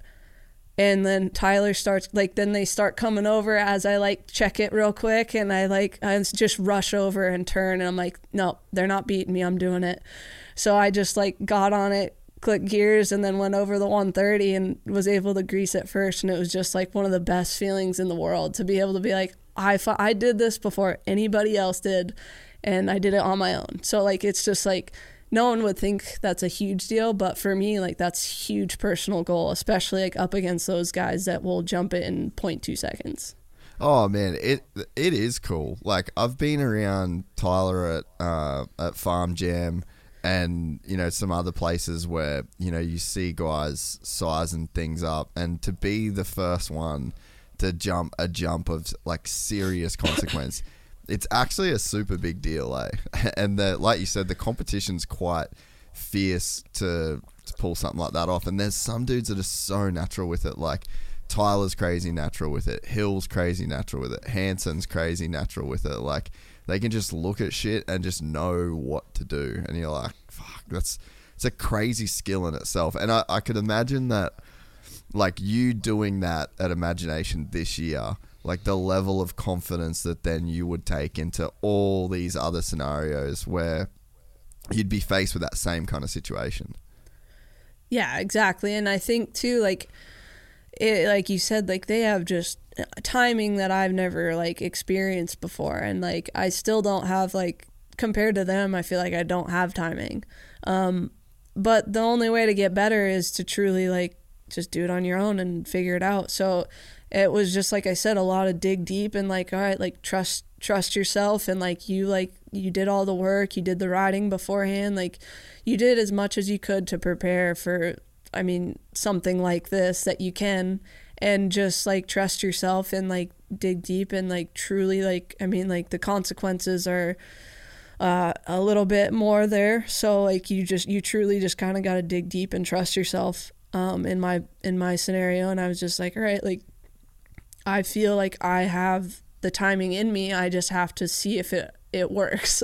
So that was kind of like where I was just like, trust your timing and it'll work out. And that's kind of where I was. And it was the one thing that ended up hurting me, because the last jump that I had to make my run work, we just ended up having like wind delays, and then one of the riders in my practice group got hurt, so I like didn't get to jump this jump that Baker kind of made a lip for me off the side. And I just was like, well, I only get to jump it in my warm-up run, and it's like super, super windy, and I was just super uncomfortable and just went for it anyways, and then just completely misjudged everything, went to flat, went into the bushes, and just like that was the end of that. But I just took away all those small victories that were kind of a big deal to me. Yeah. No, it makes total sense. And so what would you say your like relationship with fear is when it comes to that sort of stuff? Like, how do you get over it? And like, what level of fear do you have? Like, is it something you just try and block out, or? Yeah, for me, it's just, I mean, I feel like I have all the capabilities and the talent to do it.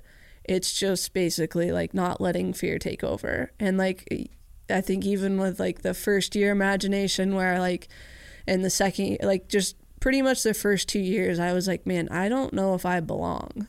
Yeah. And I was just doing things out of pure fear before it even like got to me, because I was like, if I let fear take on, like if I let fear in for like 4 more minutes, I'm like, I'm not doing this. This is too scary. So I was just like, you got to do it before your brain like takes over. And that's kind of like what I do now, and just deep breath and trust myself. Like I've done all the work, and I've rode so many things and so many different avenues that I think helps in that scenario where if we're at these gnarly jumps, to just really trust myself. And if like the fear steps in, and that's kind of where I also look to like look to Jeremy or Tyler, and they kind of give me that last little like boost of confidence where I'm like, do you think this is the speed type thing? And they're like, yep, you got it, go for it. And I'm like, okay, I got it. And I just do it.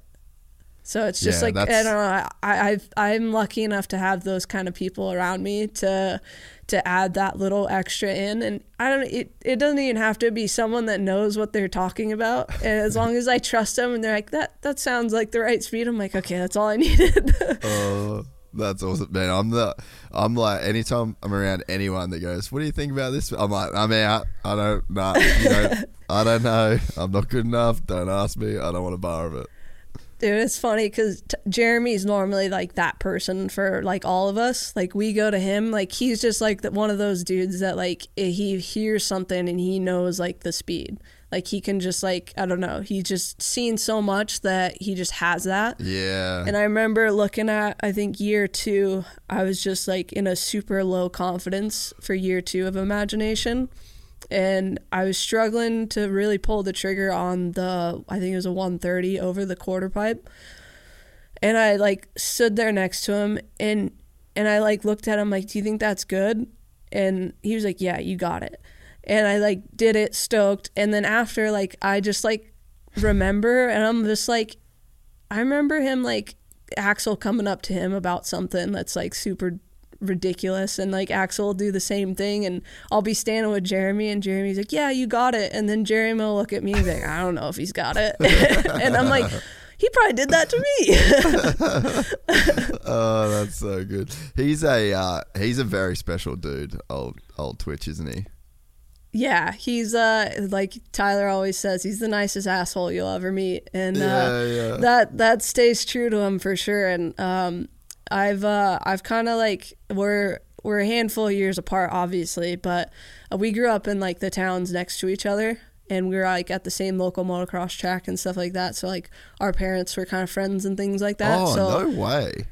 Yeah, so we came from the same crappy, sketchy East County living. So I think that's kind of like where I look at him in a special light, because like we came from the same crappy town where, you know, like it was pretty much drug addiction left and right, and just like, you know, just living off of pretty much nothing. So just to see like him and how he hasn't changed, and he stayed true to himself the entire time through having nothing to having everything is super, super, you know, like humbling to me, and such a good like role model in a sense. Hopefully he doesn't listen to this and starts talking shit that I'm actually complimenting him, but yeah, he's just such a, like, I don't know, like he is actually like a genuinely like great human, and he may give us a shit ton of shit to deal with, but it's all in love.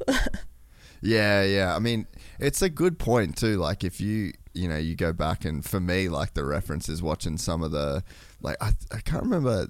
There was like a doco that they did on Twitch, or maybe it was like Adventures of Twitch and Scummy, or like one of the videos. And man, like he grew up fucking so broke. Like his teeth were all fucked up. You know, like he had like nothing. And like he's rich now, and he's the same motherfucker.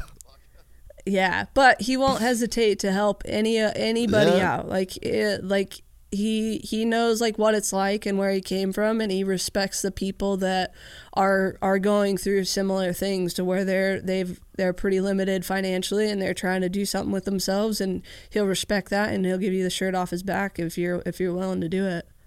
Yeah, and to go through and have the career that he's had, and like to make a bunch of money, to be super successful, but then to just not change, like just to be the same dude, like, yeah, you get your teeth fixed and you get some nicer shit, but like you're the same guy. Like that's a pretty underrated achievement, I think, especially in the time of fucking social media and all the shit. Like that stuff is just, it's so easy to change you when you go through something like that.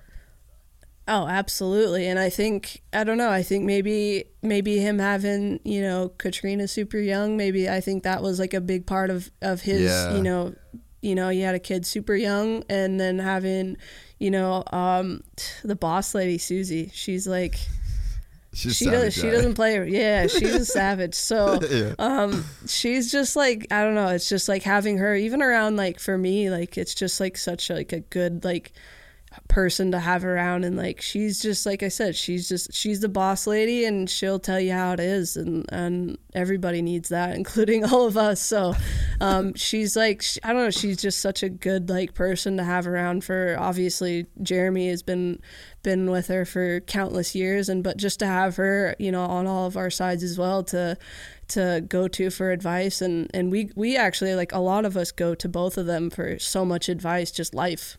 Yeah. Because, man, he's been through so much in his career, like, from where he come from to then Krusty Demons exploding when he was like 17, 18, going through everything that, you go through on that wave, Metal Militia, then the Metal Militia goes away, and then, like, even, I guess it's like, it's ups and downs in terms of like what you would call success for him too, and then I think like the whole Dew Tour era, where he was so dominant in that era of like freestyle as a competitor. Then he goes to the, like the free ride, like he was kind of one of the pioneers there. And then to just like, he's hit it massive with DBK, which is so cool to see, like from a business and a financial standpoint. And then it's like, he's almost really taken on a responsibility to help like the next generation as well. Like he's honestly had a crazy cool career in life. Yeah, absolutely. I mean, he is truly like paved the way, like granted, like his freestyle career, but like even rolling back to like when he stopped competing and started paving, like really, I mean, not paving the way, but like fully opening a door for basically everything that we do now. Like most people don't really realize, but he was the guy that went to his sponsors, was like, hey, look, like I'm not competing anymore, I'm gonna go do video parts, or you in or you out, and they're all like, we're in. So like he completely opened that whole door, like, and it's like branched off and formed into probably like kind of what free riding is now. But he's the guy that like really like he straight up is, obviously he's told us multiple times, like he's just went straight to his sponsors, like, this is what I'm doing, are you sticking with me? And they're all like, yep. So then he went and did video parts, and like that just opened up this whole new world that moto hasn't truly seen. Yeah, because you think about every other action sports industry, like skating, there's dudes that will get paid a shit ton of money, sell a fuckload of skateboards, and they'll never do a contest in their life. There's surfers that like will fly around the globe. Yeah, they'll fly around. They'll go on trips. They'll just chase waves down. They'll have their own, content, whatever. And like for whatever reason, moto just never really developed that until Jeremy came along. Really. Yeah, and I don't know what sparked in his head to change that direction, and maybe because like, the competition was going maybe in a direction he didn't really care for, or what the reasoning was exactly, but I'm glad he did, because I think that created a door, like you said, like we're artists, and I don't think we were looked at as artists until he made that so. Yeah, no, I think you're right. So what county did you grow up in? We grew up in it's San Diego County, but it's like East County of San Diego. It's he grew up in Santee, and I grew up in the town next to it was El Cajon. Oh, okay. Yeah. Right. Yeah, that's kind of like really kind of in the middle of nowhere. Yeah, I mean, you could damn near throw a rock to Mexico, that's pretty much says about where we live. But yeah, it was just a place where like, I don't know, you just like, I wasn't like growing up, like it was just different. Like you don't go by yourself anywhere. You lock your doors everywhere you go, lock your car everywhere you go, and like watch your back. Like, I don't know, it was just like, that's just how I was growing up living. Like, and we moved in from like when I was like real young.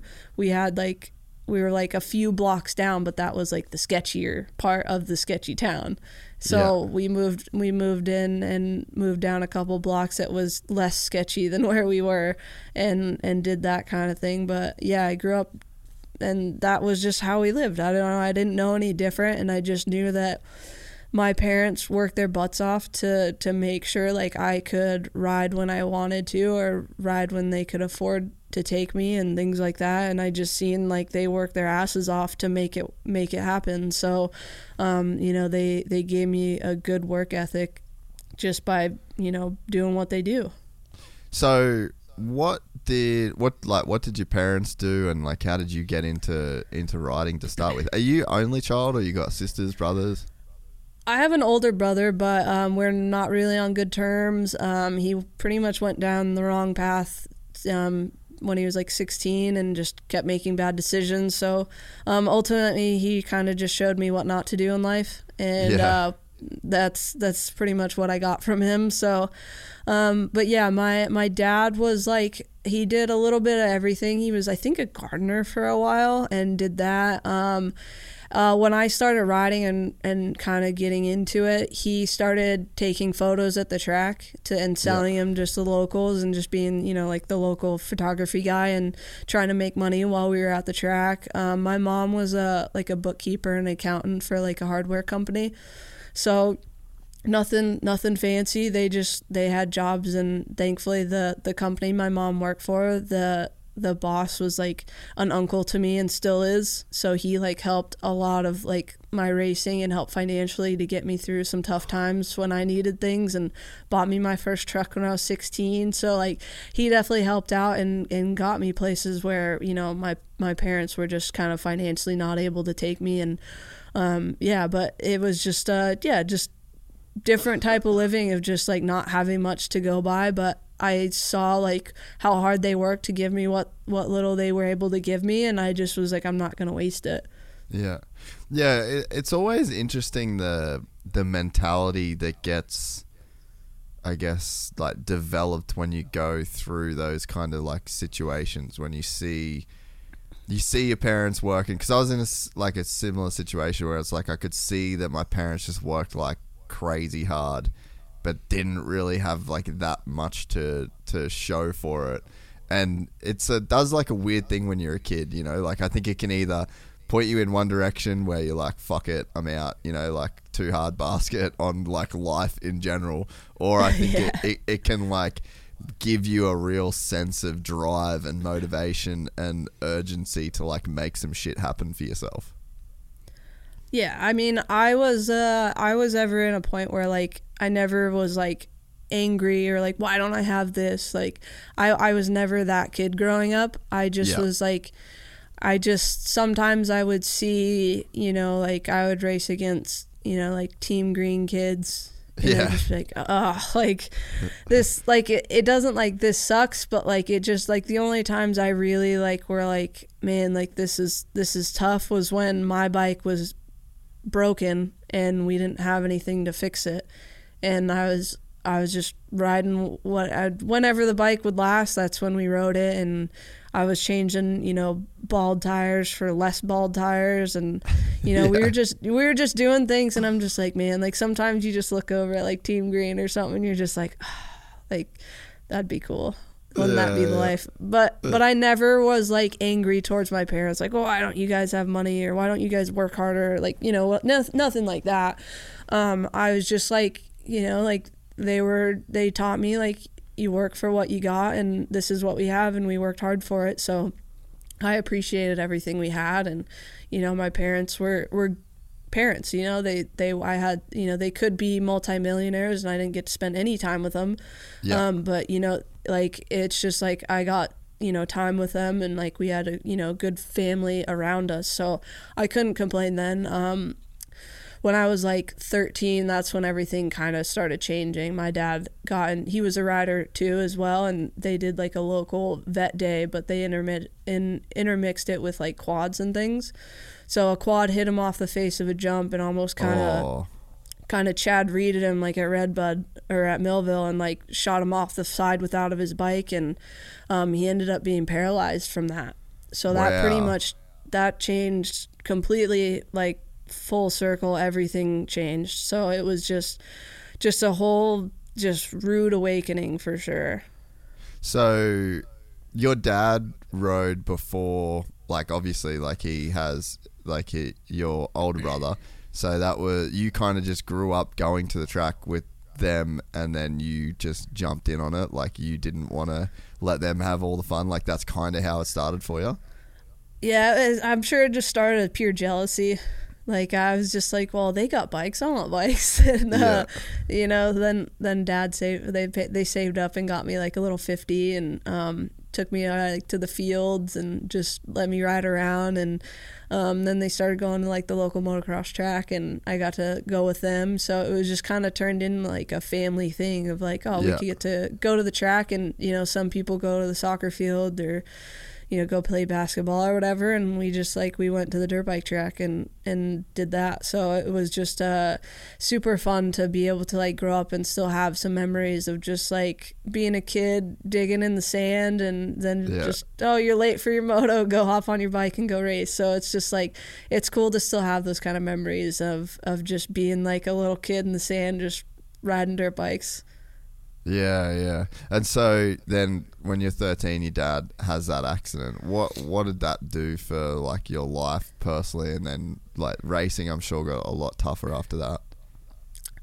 Yeah, it definitely got super tough to just kind of carry on. The weight went pretty much all to my mom. She was my dad's caregiver. We took on like the role. Yeah, it was definitely like it was a tough thing, especially because he never really bounced back. Like, you know, like I don't want to like say like certain people that have had these similar injuries or like have it easy by any means, but like the way you see like a Jesse Nelson, where he like, obviously I'm not going to say his life is easy by any means, but he's able to go do things and maybe go, I don't know like his pain situation, but he might be pain free or, you know, not. Yeah, there's definitely like a spectrum of recovery that people make. Exactly. And he was definitely like bottom of that barrel of like not having a day where he wasn't in pain. He was taking ample amounts of medications to where doctors were like, he's not going to live very long. And he had so many complications with nerves that he was just in and out of hospitals, surgeries, just like, it was just honestly just endless for him. Like it never stopped. And so he never really bounced back ever. There was a little bit, maybe a year or two, where he was able to still take me to the track and we'd go riding, and like it was still amazing. Like I was still doing a lot of things on my own. Like he would basically, like, I would load everything up and he would just drive me there, and I'd go ride, I'd load everything back up, and he would sit in the van and watch me. But before that, it was just like, I was just too young. Like I was, I think 12, about to turn 13, and that happened, and I was just like, they didn't let me go to the hospital to see him, probably because he probably wasn't really like in a good place to be seen. So they probably kept me away from that for obvious reasons. And so I just didn't get like the significance of it being so young. And so like if I was like 16 and I seen that, I'd probably be like, yeah, dirt bikes, or like I'm out, like no chance. Yeah. But the one thing that, like, even when I talked to him, if he was in the worst amount of pain or the least amount of pain, like if we talked about dirt bikes, he would still smile. Yeah. So it was just like, how can something take that much away from you and then still give you this much as well? So to see and feel like the passion he has with things, like it's just like that's where I get it from, is just like a full heart of just two-wheel passion. Yeah, and I mean, if your dad's a dude that's at the track taking photos, telling with people, like, he fucking loves that shit. Yeah, he was like I said, he's just a huge dirt bike fan. Like, he loved it. And ironically enough, like growing up, my brother like cut out, like, you know, back when freestyle riders would like cut their fenders and stuff, he cut a set, and my dad freaked out on him and was like, you are not doing that. And like that's when like Jeremy and like they were not role models. so like my dad was like, you are not going to be like them. Like, you keep your feet on the pegs and you race your race and you don't do any of that. So ironically enough, like I remember that as a memory, but yeah, he was just like, he just loved it, man. Like, anytime we could go, his face would light up and would love to be a part of it, and was just so stoked to just see it and watch me ride. And that's kind of like just a good passion. Like, you can't take that away, apparently, you know? And like, and if you can't take it away from that man, like, you can't take it away from me. Yeah, no, amen to that. And so when did your brother start to kind of like go off the rails? And how much older is he than you? My brother's 7 years older than me. But okay, so he would have been 20 when your dad had that accident. Yeah, and he was already kind of headed down the road, getting like DUIs, totaling trucks and things like that. So he was just like well on his, you know, his own self-destruction, unfortunately. And yeah, that's like I said, I was getting taught what not to do real quick. But yeah, I was just like with that going on, and I'm sure he was maybe, you know, processing things differently, maybe, I don't know. But yeah, it was just like a fully different path of the way he looked at life. And I think he was kind of the kid that was more upset of what we didn't have than of looking at it the other way. So I think that's kind of like just the way he looked at life, and is like what I don't have because of these people or my parents type thing. And I looked at it of like how hard they work for what we do have. So it was just two different outlooks. Man, it's so wild how that shit works. And like, you think about, because I never really thought about it until I went to school. Like, it wasn't until I went to school and kids started like teasing you for, like, you know, if you had like the initials of somebody else on like your shirt because you bought your like school uniform at the last year's dudes, you know what I mean? Like, hand-me-downs. Yeah, and like people would like open your tag and be like, it's not even your fucking shirt, and like, you don't have Nikes, you loser, like that sort of shit. So like, it wasn't until school where I even fucking knew that I didn't even really know what like money was, essentially. Right. So yeah. It's like but it's weird how you see some people, like, yeah, you've got like your outlook and then your brother's outlook, and you come from the same family, the same, you know, the same everything. And like, my mum and her brother have like, it's like a very similar deal. And it's just like, my mum wasn't even like, she basically just left home at 15, met my dad, and was like, I'm having a better life, like, fuck this shit. And then my uncle was just like the exact opposite route.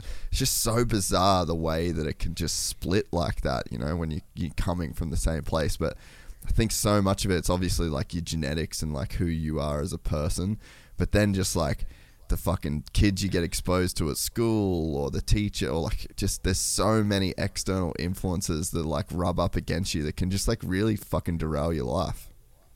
Oh, absolutely. And I think that was kind of my brother's case too, as well. As like, he just had the wrong people around him, and he let them influence you. And I mean that as a kid, or even like as a young adult, or even now, I mean, that's not easy to do sometimes. Like, so like, I can fully see where it comes from, but at the same time, like, I think that's just where you gotta like, you know, I don't know what the word is, but like self-regulate. Yeah, exactly. Self-regulate, and just like, does that really matter? Like, at the end of the day. And I think that's kind of like where I grew up, is like that never bothered me. And I don't know, like I went to school like not caring, and I just like made the friends that I had, and I was friends with everybody, and I never got picked on, and like I stood up for the kids that did, and like just hung out with everybody. So like I don't know, I was just like just a cruiser. I didn't really like deal with that stuff. Yeah. It's so sick though that dirt bikes can be such like a grounding thing that can take you through your whole life. Like I'm definitely in that category. Like I don't ride motorcycles for a living, but like essentially motorcycles in this whole world, like that is my living. And when I'm not in this studio, I'm riding my bike and I fucking love it. And there were so many times in my life, like, man, just being on the bike, and like I was never even really that good, you know, but like just being on the bike was like the place that I always went to. And like I remember we had a friend of ours had a arena cross, supercross track under lights at this property that they had, and like my granddad died when I was like maybe like 16 or 17, man. I got a feeling I was like in my last year of school, and like we were riding at the track at night, and then my parents just like rolled up to the track and they're like, hey, like your granddad's like, this is it, you know, he was in like a terminal care facility. And so we went there. We like literally said our last goodbyes. Like he wasn't, you know, really there.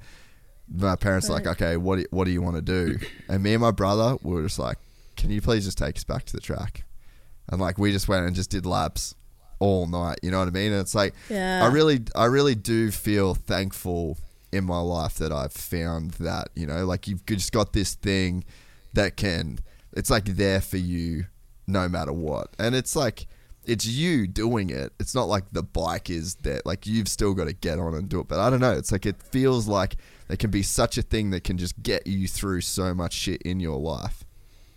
Oh, that's crazy, because I say that a lot. And I even say like throttle therapy is like a truly like real thing. And I mean, that's gotten me like through so many times. And like you said, like all you want to do is just go back to the track. And I mean, it's just a place where like it truly can like actually, like it sounds crazy, but like heal you a little bit and just like bring you to a place where it just like your mind can be free, and that's all you got to focus on. It doesn't even matter like if you're fast or you're slow, it doesn't matter. Like that's the beauty of it. And like that's when like people come up to me or like, yeah, I love it, I'm not that good, but I'm like, who cares? Like it doesn't matter. Like I bet you're having just as much fun as I am. Like it don't matter how fast you're going. It's just like, it's just a special thing that like we get to do.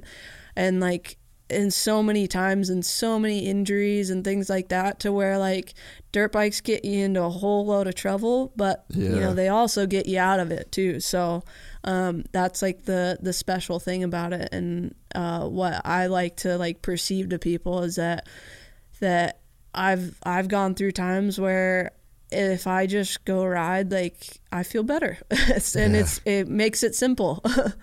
Yeah. And it was funny, man. I had like such a weird level of guilt around that for a while, like when I was younger, because I was like, oh, my granddad just died and all I wanted to do was go back and ride. But I don't think I could like quite put it into words, like how it was, like you said, throttle therapy, you know.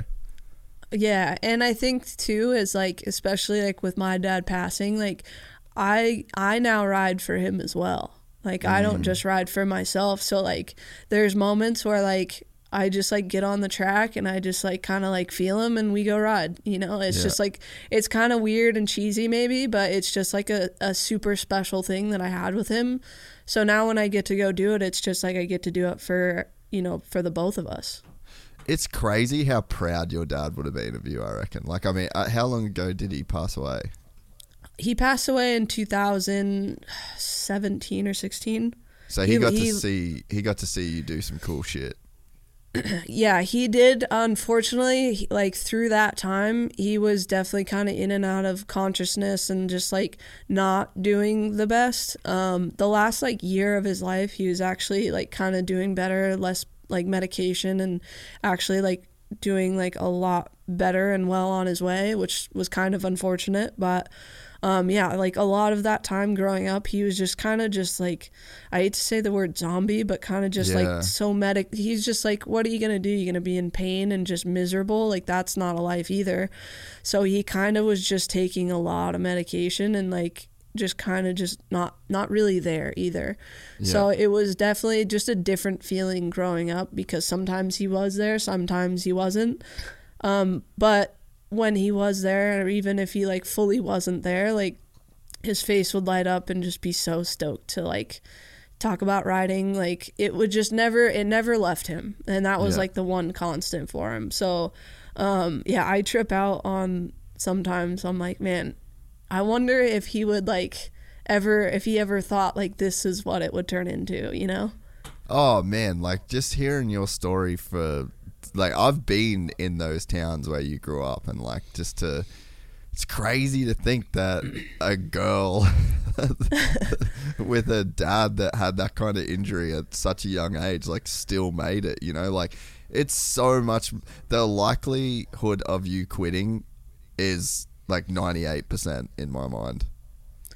Yeah, I agree. I don't think that looking back to, like, I just don't get how I got as far as I did with what I had. And I just had enough people that, because my dad was a good human being, he had great friends, and like sometimes they would come over and like help me with my bike if I needed something. I had, you know, a family that kind of took me in, and I traveled to the amateur nationals with.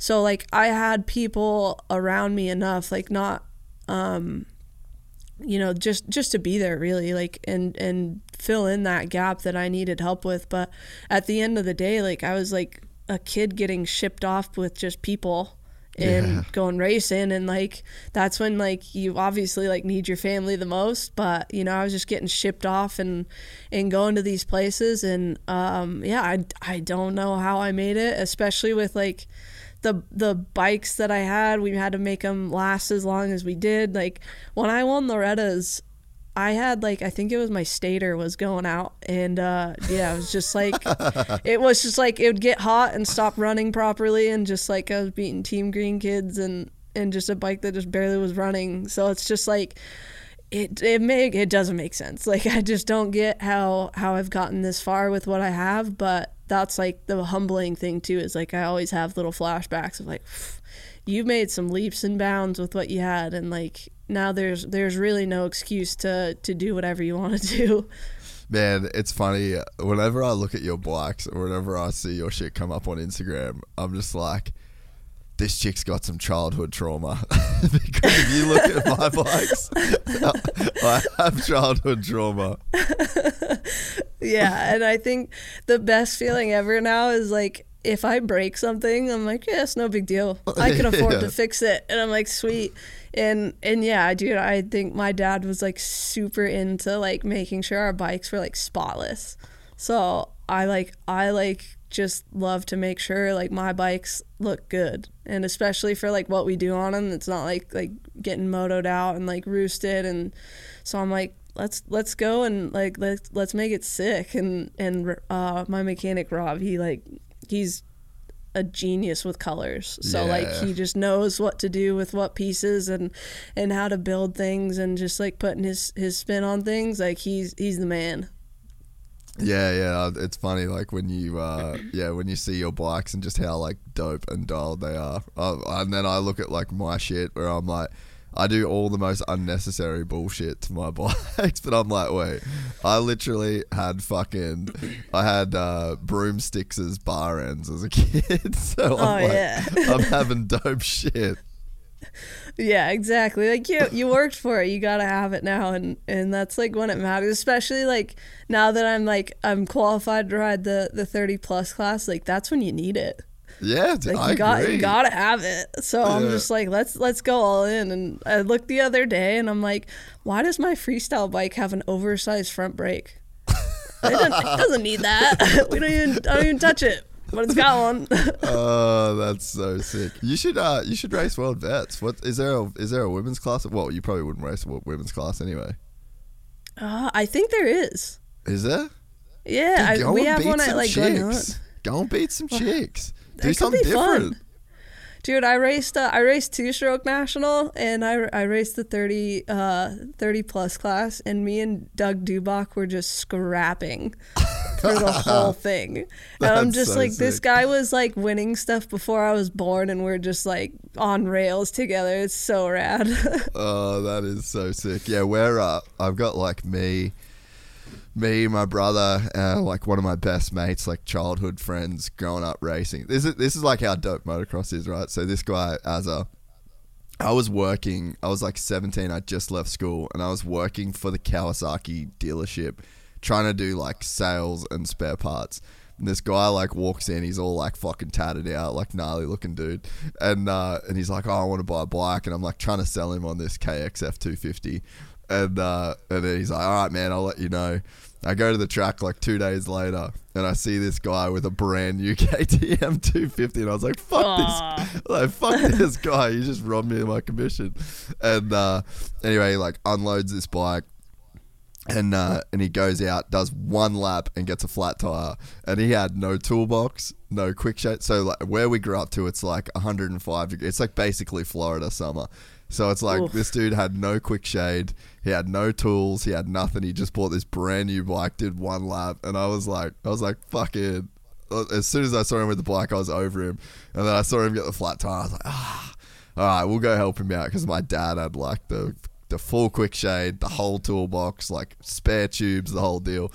So we went over. We're like, hey man, come under the quick shade. We'll fix your tire. You're not going home, because he literally started going home, and that was like 20 something years ago, and the dude's been like my best friend ever since. No way. Yeah, so that's sick. He's podiumed World Vets twice and won it once in the 40 plus class. So he's coming over, and then we got like another childhood friend that's coming over to race as well. So we're just going all in.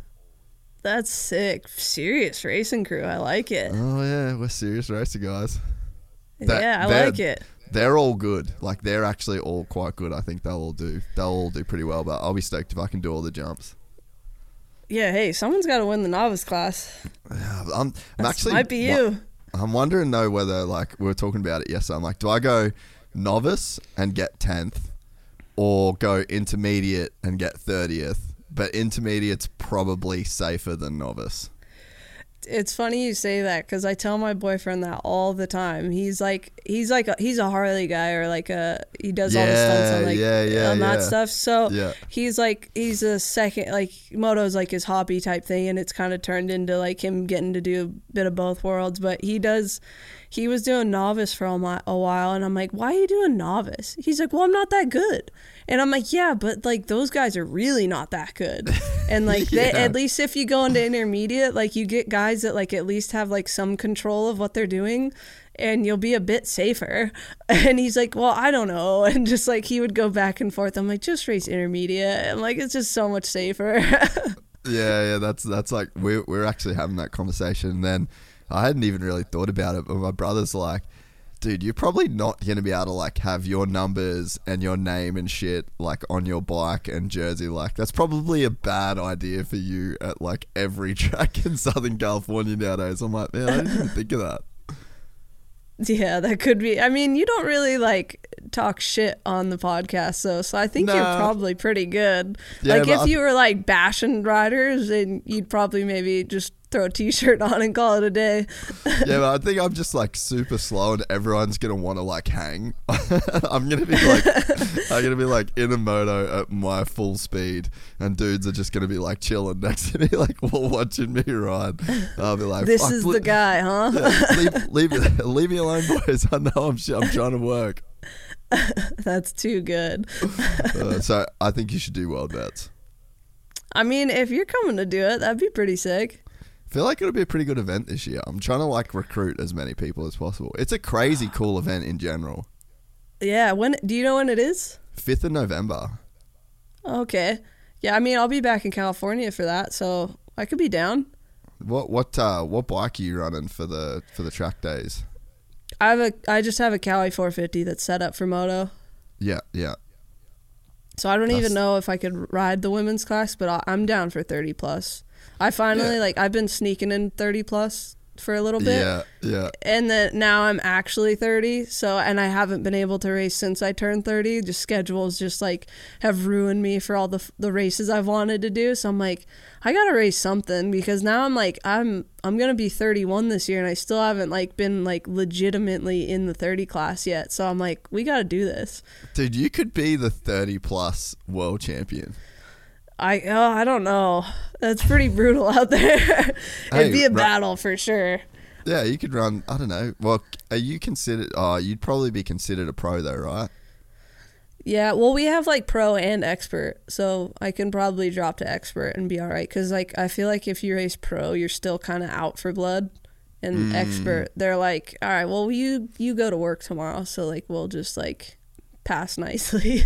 Yeah. I think that's like, I kind of waited to ride motocross or like race motocross again until I kind of like hit that 30 plus, because I'm just not interested in being out there with a kid that still thinks he can be Ricky Carmichael. Yeah, I went and I did. I flew in to ride Mammoth, and like just the way the schedule, I was trying to ride Vet Weekend and race Vet Weekend, but I couldn't make it until like later in the week. So I went and rode like the amateur practice day, and just even the practice day, they're just like out for blood. Yeah. And I'm just like, I just did my first lap and just trying to like feel like get warmed up a little bit, and they're just like on the revs, blowing berms, like just like ruthless. And we literally like did a couple more laps and we left and went trail riding. That's hectic. Yeah, I was just like, I think Vet Weekend's my time. It's my time to shine, Vet Weekend. Yeah, that's actually on my bucket people. list. Yeah, that's on my bucket list too. Is to do Mammoth. Yeah, Mammoth has always been one of my favorites. It's just like, it's a cool atmosphere. The town's sick. You can kind of like do other activities afterwards, like. We like I said, we went trail riding and like went through 2 tanks of fuel, just trail riding and like checking things out. Like it was so fun. And like, that's why I was there. I was just there to do like hang out and do a photo shoot for Belle for like one of the helmets. Yep. So we went like trail riding and like found all this sick like trail spots. And then like after we were done with the shoot, me and my boyfriend, we just like left and refueled up and went back out there, and we're like, this is epic. And we just like climbed up like a couple mountains and just checked everything out, and it was so much fun. I had a blast. That's so sick. Hey, can I take a piss break? Yes, sir. Back in action. Hey, we'll just wait for my producer, Griff. Sorry about that. You're all good. Yeah, fuck it. Loving it, but hey, it's such a sick show. You got such a crazy, unique story. Thank you. What else is coming up for you? I fly out. What is today? Monday. I fly out Wednesday for a show in Butte, Montana for Keith Sayers. Yeah. And I get home. It's just a quick 1-day show, and then I'll fly out early next month to Calgary, Canada for Stampede. Oh, sick. Yeah, we're doing that this year, and then pretty mellow. I did because with Monster you have like a cap on how many shows you can do, so I kind of like pushed my cap for the year. Yeah, so like I'm just like on with pretty much Keith, and then I think I have 4 more shows with Monster for a MotoGP in I think Barcelona, and then sick. I actually MX might be Nations. Oh, really? Yeah. I'll definitely. Yeah, I'm excited for that one. I'll definitely be at Motocross of Nations, but might also be at that GP. Oh, sick. Yeah, I'm excited to check it out. What's with the cap on the shows? It's just like we just have like it in our contracts. Like we do like X amount of shows because they like pay us for our shows too. Yep. So okay. So it's just like we're not just doing like 1,000 shows for them. They just put a cap on it. So you're like, hey, you're allotted 15 shows for the year or something like that. Yeah, and then I mean that's a lot as it is anyway. It's like probably not like do crazy much more than that. Yeah, it's perfect. Yeah, I mean I think Jeremy has a huge amount to do, and he's like almost gone almost every weekend, which I mean damn good for him, but I don't mind it. I like being home. Yeah. So Griff's back, so we'll get back into it. But so have you got any like moto bucket list stuff that you kind of want to tick off while you're still like really in the prime of things? I do, like racing stuff, or just in general? Literally anything, yeah. Yeah, I think like a few like races that I like wanting to do. It's hard for racing because like that's me spending money to go do something fun, and then it like kind of like if with my schedule for like events and shows like that, it's like, am I gonna like not do them and train for a race, or am I gonna go do them and just not be the best at racing? You know, so it makes it kind of tough for my schedule if I wanted to do like some other races. But yeah, I definitely think there's still some things that are like left on my bucket list that I want to kind of complete. I got kind of close to finally just flipping 75 consistently. I plan to try and maybe go back this summer and kind of finalize it, and just I just kind of like doing like learning things in my own little bubble and not with like the hype of everyone around. I just like kind of go into like a little like MIA and just kind of get to work and do it that way. So I'd like to just like kind of get flipping back under my belt. I did so many the last summer, and like got like my last day I feel like they like clicked to where like it was super effortless.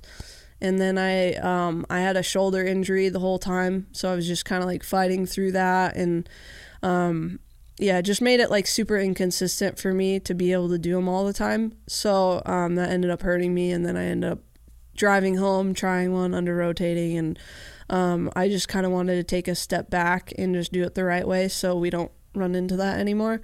So I've kind of put that on a little bit of a hold, and then, yeah, there's still one trick that I don't really want to like say just yet, and I want to like put it through the test and like go into it. It's just those are kind of some things in my head, and I think now I kind of just want to like get into like those video parts and like kind of work on that sort of thing. But yeah, it just it takes the tools to do it. So it's just kind of getting all the people and in the right spots and coordinating it all. But yeah, hopefully I can kind of maybe work on some video parts and do things like that. But yeah, I'm just kind of like slowly but surely like going into that and like learning it on my own. Like we ended up buying a camera and just like learning things on our own. So that's been like kind of a fun hobby for me to do, is just like we film and ride and enjoy it and have fun. So just kind of working on that, and just like I said, just like enjoying like being home and like getting to do things and just have a schedule, and like I just like enjoy it. So it's like we've been doing kind of like winters in California and summers on the East Coast, because that's where my boyfriend's from. He's from Connecticut. We've been going out there, and Brody Wilson, he lives in Mass, and he has like an unbelievable compound, so it's like an hour away. So I went there all last summer and went into like his foam pit, rode his compound, and rode with him all summer. So that was like a super fun like mix up. And I think we're probably going to hit the road in like another month or two, and just kind of try and hit some tracks and maybe go visit the Grants out on the East Coast now, because they moved out there, and just go hit some tracks and facilities, and just kind of like, I don't know, like I grew up in Southern California, and I've ridden the same tracks since I was a little kid, and they don't change much even if the layout changes. So I love getting to go out and just like experience just other tracks and just go chill and you know, just live a different little bit of like a different life than just California has to offer. Yeah, man, I'm honestly so tempted to. I'm working on getting back to the States at the moment. I think it's almost been like 5 years since I've been there, which is crazy. No way. Yeah, it goes so quick. Yeah. But yeah, so I'm like kind of in the process of, hopefully I know pretty soon, but man, part of me just wants to buy a Sprinter van and just like go full gypsy spec and just cruise around the States with like a Stark and a 350 in the back and just go to like all the sick tracks, because that is one thing about America, is there is so many fucking dope motorcycle tracks that you can go and ride. Exactly. And that's where I'm just like, man, if we could just like hit the road and like load up all the toys and just go, like that is the American dream. And like, and when we do events, it's literally like you hop on a plane, airport, hotel, venue, you leave, you go home. So you never like truly experience where you go. So I think it's super cool to just like stop and hit some places and like experience things. You see something cool on the side of the road, like stop and hit it. So that's kind of like what we're planning to do, is just like we're gonna load up the bikes, the Indians, and just like go hit some spots. And that's like a thing for Seth as well. It's illegal what he does. He can't just go wheelie or do burnouts at just anywhere. So we drive along, and some of the road trips we've gone on, he's like, that would be such a sick spot to hit and like wheelie and do his thing on. And now it's like, well, like let's go do it. Like it'll be a matter of unloading the bike and, you know, making sure the camera's charged and like, let's go. So we're kind of like just gonna go hit the road and just enjoy what we can do while we can. So just go hit the road, find some tracks, find some wheelie spots, and just go see what we can find, really. And I think that'll be like I said, like what you want to do too, the American dream of just getting to experience road life and not just going from A to B. So it'll be cool. Yeah, America's such a crazy place too. I think I've driven across it twice now completely, like all the way across. But then I've also done so many different routes as well, like not just up across and across. Like I've kind of been to, I probably would have been to 30 plus states, and it's like it's almost like Europe in the sense that every few hours it's a different country. Like Louisiana, California, they ain't the same fucking thing. Yeah, not even close. Yeah. So like there's so much on offer, like especially when you're kind of like driving and seeing all those different places, and like it is a different culture. Yeah, it truly is. Like where Seth's from in Connecticut, like you go back in time. It's so trippy. Like just some of the thing, like with his parents too, they just like, they're from a small town, and like I would drive to Mass every day or almost every day to go ride, and it's like an hour or so away, and his mom is so sweet, and she'd just be like, you're going that far again? And it's just like, it's an hour away, it's not that far. And just like it's just such a different thing. They have like landlines, they still like get newspaper ads, and just like it's just such a, I don't know, it's just a different, like you literally go back in time. And like his parents are super cool. But I remember we were going on a trip to one of the shows, and his dad comes walking out with like an atlas and was just like, I wanted to see where you guys are going. And I'm just like, is that what I think it is? Yeah. And just like I don't know, it's just you go back in time, but like it's such like a cool, like everything just slows down. Like you feel like you have more time in the day, and like we'd go fishing, go hiking and mountain biking. Like it just like we would do so many things. Like we were outside 24/7 just doing just anything really. And we were like kids in a candy store just living. It was just like it's just a different world out there. But it's like almost necessary now that being in California 24/7, it's just like you need that like reality check of like just slow down and like enjoy things for a little bit. Yeah, that's the one thing that I remember when I moved back to Australia from the US, because I mean it was like I was there most of my 20s really. And I remember coming home and just being like, whoa, I can get so much more done in a day. And like, I just felt like my time, like the time just expanded for me because I wasn't in traffic. Like America, I said, used to pick one thing a day to do.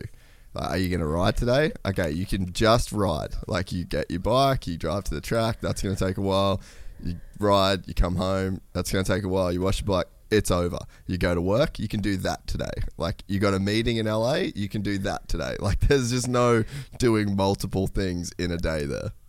You're so right. It's so, I don't get how it works, but it's literally like just that. Like if you go somewhere, it's like, oh, that's a day killer. And then you're like, oh, I really don't plan like multiple things in a day for that reason. And I'm just like, it just doesn't work. And if it does, it's like it just so close on scheduling. Like it just, I don't get how it works like that. And like where I live, it's like super close to the training facility I go to. It's super close to all the places I ride to. So like we're in a super small thing. So I still don't understand how that works And I'm like not even touching like freeways, highways, nothing like that, like just in town. And I'm just like, you leave the house at the wrong time of the day, I'm like, oh, this sucks. Yeah. So it's just it's different. I don't know what it is. Yeah, no, I felt it massive. You said before how your like parents and your in-laws were like, oh, you're gonna drive that far. There's two things that I think that dirt bike riders have that is like on levels above the average human.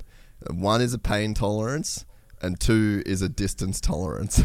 Like for me to drive 8 hours, like, cool, I'll go do that. Like that's no worries at all. And then just like the shit that I guess like the concept of pain is just so different for someone that spent their whole life riding or racing bikes.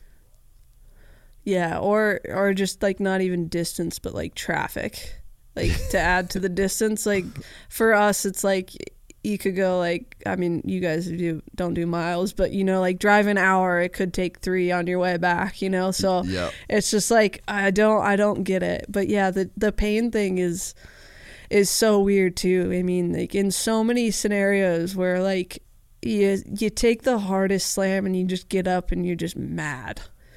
And you're just like, you should be like hitting the ground and like contemplating life. And and you're just freaking pissed off and just like, I hate everyone right now. And like, that's not a normal reaction. Nah. I found when I started like training with jiu-jitsu, like the stuff that people would think hurts, I'm like, that's actually not really that bad, eh? Like just any decent sized crash on a moto, like my fucking eyelids hurt. Like it's like a full body hurt. Full body soreness, whiplash, like the whole 9 yards hit. And then if you don't have any injuries that like are previous, like then that's a different story. But then like you crash and like hit your arm, but like if you have an ankle injury, you're like, oh man, my ankle hurts more now. And just like everything just like, I don't know, everything just is, I've obviously worked, bodies are connected, but I don't get how I'll take a spill and then all of a sudden one of my old injuries just flares up and I'm like, that has nothing to do with that. Have you've had some pretty bad ones though, eh? Yeah, I mean, apart from, my worst one was I think it was the beginning of 2018. I did a show in a convention center and it was like polished concrete. And we were spraying like Coca-Cola and like soda on the floor, and when it dries, it kind of creates like a tacky substance. Just poor decision making. We should have just like laid something else down instead of doing that. But you live and you learn on certain things like that. But yeah, I just got wheel spin and didn't even make it to the landing and just went like straight up. And last second, I just didn't really have the bike because I didn't have traction off the ramp. So I was more worried about going OTB. So I just like pulled and just like kind of just tried to set myself up for a good like hit. And just in the last split second, I've never done it ever in my life, but I just like didn't have myself like even feet on the pegs. It was just really all out of whack and just stepped off the bike last second and went, you know, that I think like 40 or 50 feet up straight to my feet. And it was like super, super cold, snowing out. So like everything was even more rigid. And I pretty much exploded my right foot and ankle, and every single bone in that foot just was annihilated. And I developed what is it called? Like compartment syndrome. I developed compartment syndrome in it, like Roxon did in his arm. Yeah. And so when that happened, I was like, at first I thought both my legs were broken, and I was like, both of them are broken, but the right one's really, really bad. I don't know what happened, but it's really, really bad. And I started like going into shock because like it was just like I felt like something was like I've never felt before. Like I felt pain, I felt broken bones, and it's not that big of a deal. But this was like, I was like, something's wrong. And the ambulance got there, injected me with morphine, and I'm like, it's not doing anything. I'm like, I feel everything, it's not doing anything. And they're like, they gave me more, didn't work, like nothing was working. And then they were getting to a point where like, we can't give you anything else, because I was getting to a point where I was just like it was working on the rest of my body kind of thing. And it was just like I wasn't breathing anymore. I would just like, all the machines would go off and I'd like come back to and feel everything and like hyperventilate and like go into shock again. And then I'd like pass back out and then like stop breathing and then go back. And it was just like a vicious cycle. And I was in Ohio. So like it was just not a place where they've seen compartment syndrome before. So they didn't even know what they were looking at. And they like wrapped it up. They're like, yeah, well, we'll get you into some x-rays. And I'm like, no, something's really wrong. And the lady, the doctor at the time, she's like, it's just broken. Like it's exploded, but it's just broken. And then we got like a CT scan, and sure enough, like everything, like my heel exploded. There wasn't even a bone there anymore. Every single bone in my ankle was like compressed to the point where like there was nothing like in between all my joints, and like everything was just like either just into each other. Every bone was mushed into the next, and it was just cracked everywhere. And I was just like literally like flat out like tears, like this is like something is wrong. And I stayed like that for like almost a full day before, I think like 20 hours with compartment syndrome. And anything after like 10, you start losing like fingers or toes or like whatever. So I fully should have like lost my leg. And a specialist finally came in the next day at like 2 in the morning or 2 in the afternoon, and was like, he looked at me and like grabbed my toes. I couldn't feel them, they were ice cold. And he like looked at me and was like, he didn't even like give me like an explanation. He's like, hey, I gotta step out so I can get you into surgery. I'll come back in and explain things after, but I gotta set this up right now. And so he like stepped out and like organized the surgery to take me in, and he was like, hey, I gotta relieve the pressure right now, or I don't know like what we're gonna have. And they rushed me so quick that I like straight up remember like not even knowing like what I'm gonna wake up to. I was like, I'm like, am I gonna wake up and not have a leg? Like I didn't know what was going on. I was so scared. And the doctor said like when he made the incision, like everything like exploded, because there was like, I remember looking down at my ankle, and it was like the size of I didn't even recognize it. It was like the size of like a small watermelon, like massive. And like it was just like, it didn't look like it belonged on a human body.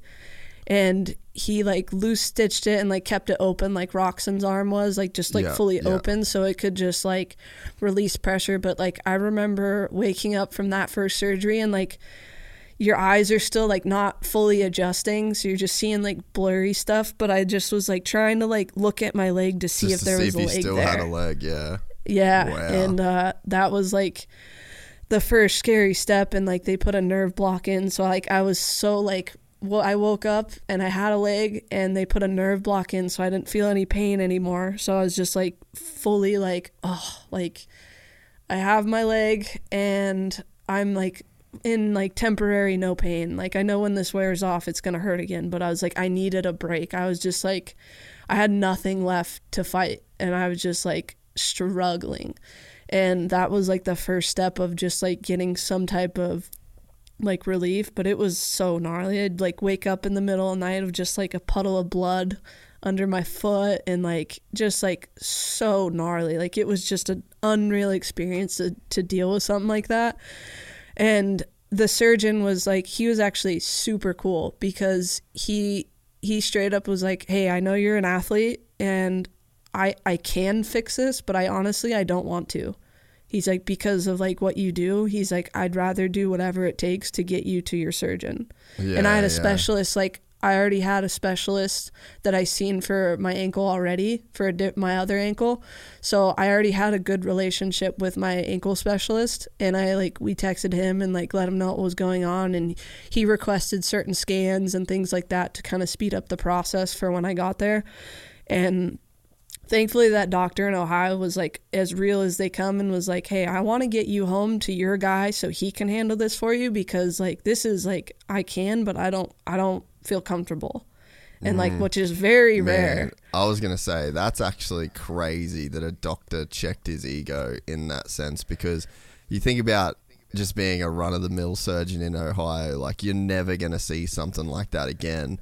And it's like, think about all the barbecues he could have gone to, all of the, where it's like, oh man, I got this leg and I had to fix it, took this. Like, it's so easy for a doctor to like want to do that, even though he probably doesn't have the skills to pay the bills. Exactly. That's where I was tripping. I was just like, man, he like fully was like, I'd rather you get to someone who can truly do this. Because I had like 10, 12, 15 people in my room every time they took the bandage off, because they're like, we've never seen this before. So everyone wanted to come in and see. So like, I just like, it was just not a thing in where I was.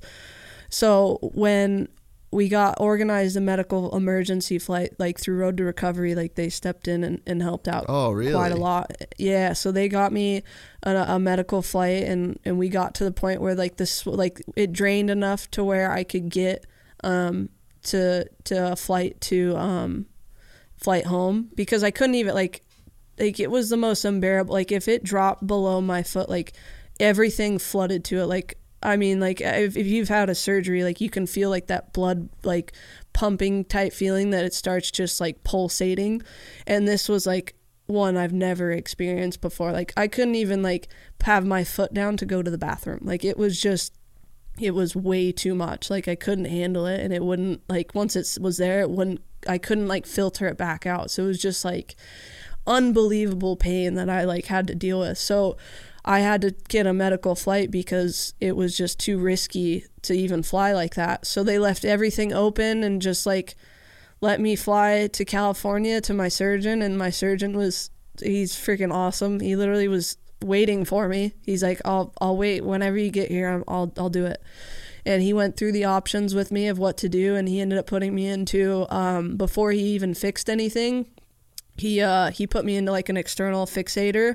Yeah. He's like, because everything was just mashed together. He's like, there's no room for me to even like work. He's like, so we're going to put you in that and just like try and like open your joints back up. So he just like tried to open as many joints as he could with the fixator. And after like, I don't remember how long I was in one, but he had that, and I came in and he like moved it and tried to open my joints up over time. And then I think maybe a week or two later, he went in and like fixed everything. And he was just like, he's like, I stopped counting all the little pieces of your bones I was pulling out. And so like he did an amazing job for what he had to put back together. And unfortunately, it didn't even stop at that. I was supposed to only have the 3 total surgeries, and then it went into a nightmare of infections.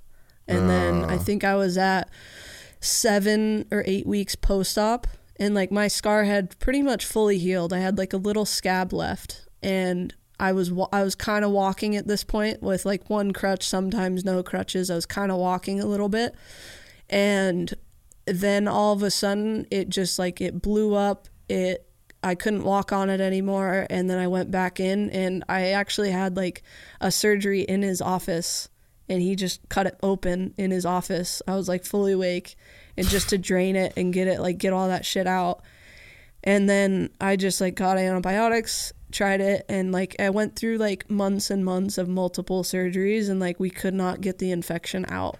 And it was just like, it was basically a bone infection at that point. So I did multiple surgeries. He thought one of the screws was causing issues, so he pulled the screw. Then he pulled like, and then like, it was a crazy like roller coaster, because I would get to a point where I could maybe start walking again, and then I'd get off antibiotics, and then it would blow up like massive, get hot, red, and I couldn't walk anymore, and then I'd have to go back in for surgery. And I was just like, and your pain sensors like heighten. I thought it would get easier and easier, and it was just getting like to the point where just an IV in your arm I was just like excruciating pain, because everything's just so heightened. So I went through, I think, a handful of surgeries more, and they were on like my 8th surgery, getting ready to schedule me for another surgery, to a point where they were going to like cut all the skin off, shave the bone down that had finally grown back, and just leave it all open and just try and let it heal that way. And I called Navarro and I'm like, dude, I can't do this. Like I like physically and mentally like can't do it anymore. And I was just like, please help me. Like I can't do that surgery. Like, and it's like the extent of like, I needed in-home care, like just because of like, it was just too much. And I was just like, I physically and mentally cannot do the 8th surgery. Like can't do it. And he's like, okay, I'll find you another option. So he found this doctor that put a PICC line in my arm, and it was just like I could do at home antibiotics, but like gnarly antibiotics.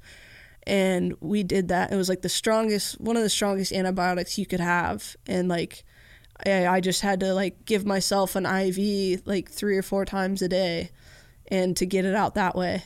And it was just like, even then, like, and I've been on antibiotics for like, I think almost the entire year at this point. And I'm just like riddled away to like nothing. Like I normally weigh like 150, 55 pounds, and I was like at 120.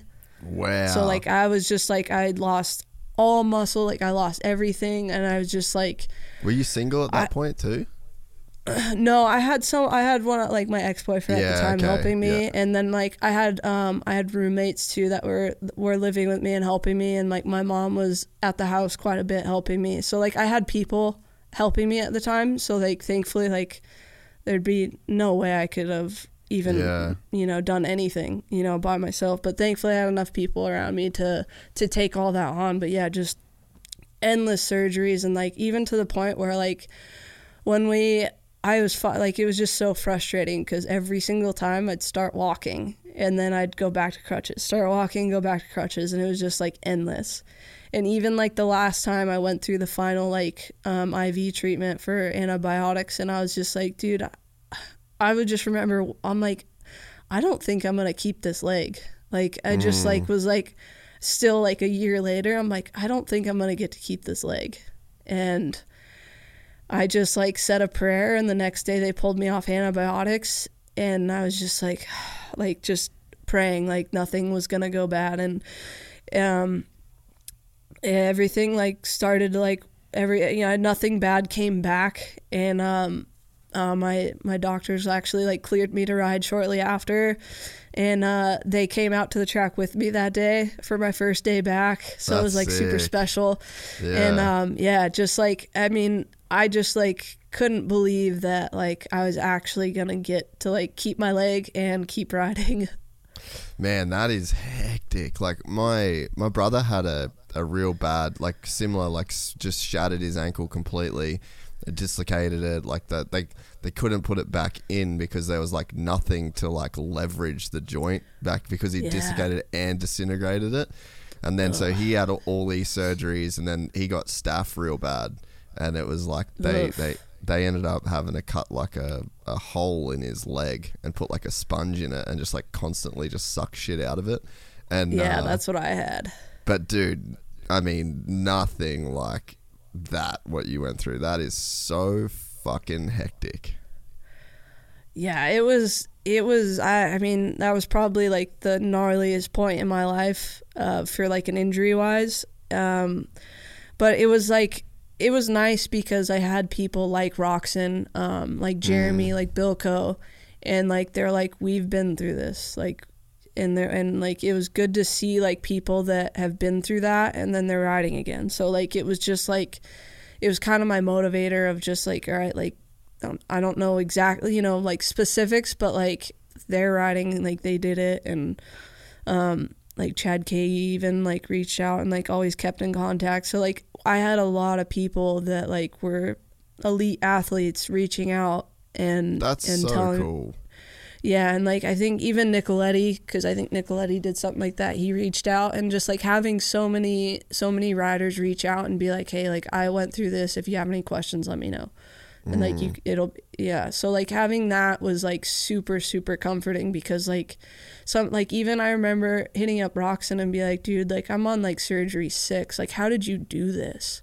Because I know he did 6 in like a day or like a couple days, So I was just like, how did you do this? And like, just like getting like that, like those people that have been through it too, as like, it was unreal helpful because I mean, I mean, I did was like, I'm not riding anymore. I quit. But it didn't last long because at the point, like, I was stuck on the couch and my decision to quit didn't really change anything because I still got to do the same process to walk. So if I want to walk, once you get to walking, then like the light, you see a light at the end of the tunnel.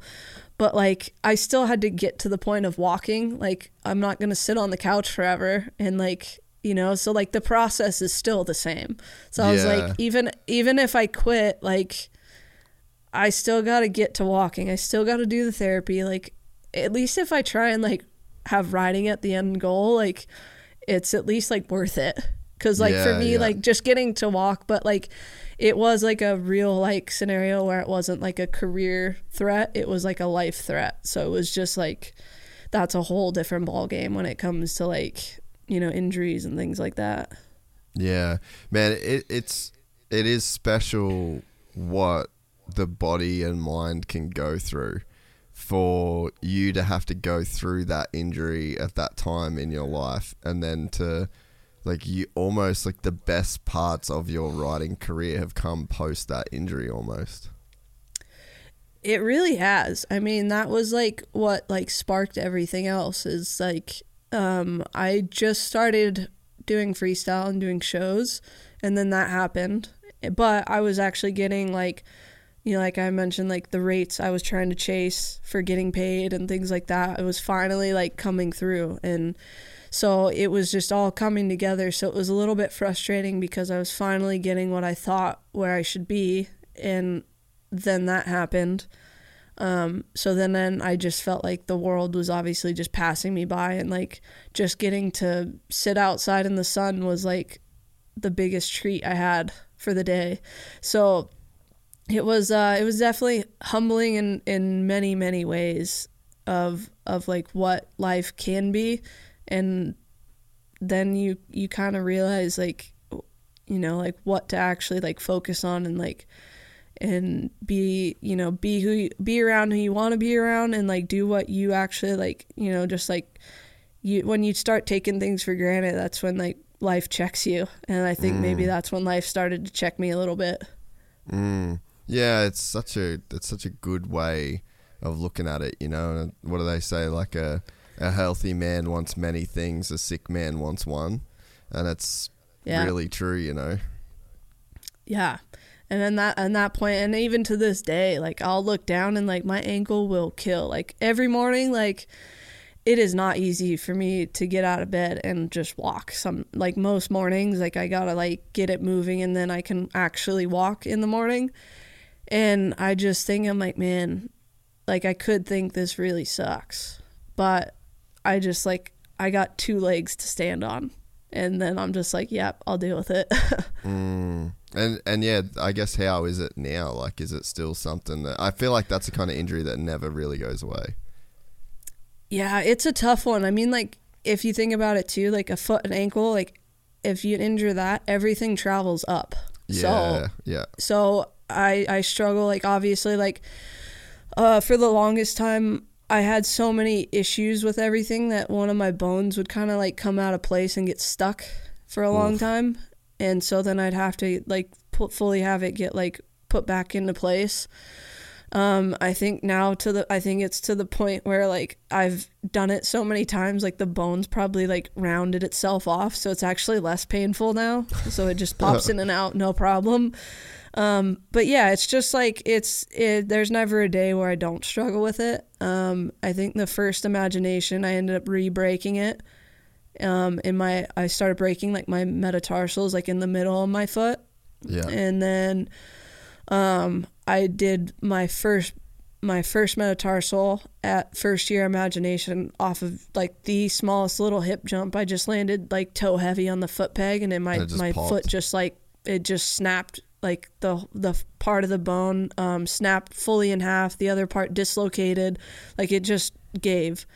And that was a little like disheartening, because after I got that fixed, I did the second and third one, not as bad, but I did them. And then I'm like, what do I do? Like, I'm just like, they're just breaking. Yeah. So I just like just try to take a different approach, start different supplements, and just see what I could really do. And just, there's not much to do, unfortunately. But I just like take on my physio, and he does as much work as he can. And I just try and do as much ankle, like, just to this day of just like keeping it moving and just try and do as much as I can for it. But yeah, just it starts to travel up. So it's like my knee starts giving me problems, my hip starts giving me problems, my back starts giving me problems. So it's definitely a challenge in itself, but that's kind of where I've resorted back to just doing research and figuring out what I can do to help it and what things help it, what things hurt it, and just kind of go from there and just see what I can do. And while it's still somewhat movable, I'm going to keep riding until I can't do it anymore. So I'm just kind of taking advantage of what time I've got left at this point. Yeah. Isn't it crazy what, you look at Roxon and what he was able to do post that injury, eh? Yeah, that's like what truly like kept me going too, because like he went through something that wasn't not career ending, that was like life threatening things that he was dealing with, to where like he was lucky to keep his arm. And that's a whole different ball game than our silly little sport. So that's where I kind of just like looked to him, and I was just like, he's doing things that he shouldn't be able to do anymore. And he's still doing them, and he's still doing them competitively. And then he did his other arm and still is doing things competitively. And it's just like, how can you not be such a big fan and like support the guy? Like, there's no bad things you can say about a guy that has been able to come from that and still go to the top, and stay at the top. Yeah, no, it's pretty remarkable. But yeah, I mean, the same thing, like, I guess that's, one of the themes of us talking is like there's so many crazy redeeming qualities and like beautiful qualities that get built from a life of, like where dirt bikes or where, motorsports or what, I guess, dirt bikes, it really does forge like a certain type of person. And, there's been so many people that have come before us, like like I said, even my brother with the injury that he had, like he runs, like that's insane. Nearly lost his foot, and the dude goes out and runs, and like it is a pretty crazy world that we live in, where it's like it's so gnarly what you went through, but it's like weirdly normal too. Yeah, I think that's where it's like comforting though too. Like, one of my friends had a similar injury later, and I was like, I just went through it. Like, I broke that bone, and look at me now. Like it sucks, and you're gonna go through some stuff, and you're not gonna like it, and it's gonna be miserable, but you're gonna get to ride your dirt bike on the other end. And that's like what I always say is like the same thing that gets you into it, it will get you out. And that's what this sport does, is like it gets us into some shit, but it'll get you out, like mentally, like to push through. Like the amazing thing that your mind can do of just being able to swing your leg over a bike again, it'll take you to some lengths, and that's like it's damn impressive. Yeah. Well, hey, we just did 3 hours, and that's probably as good a place that we could end this podcast. Thanks so much for coming and doing it. I've like really, really enjoyed talking to you. Yeah, dude, thank you for having me. I'm glad we can make it happen and get the time frame straight. yeah. It was definitely not an easy one to make happen, but it was so worth it. It's crazy story, and honestly, like you're an extremely inspirational person in the industry. I think you're underrated as a rider.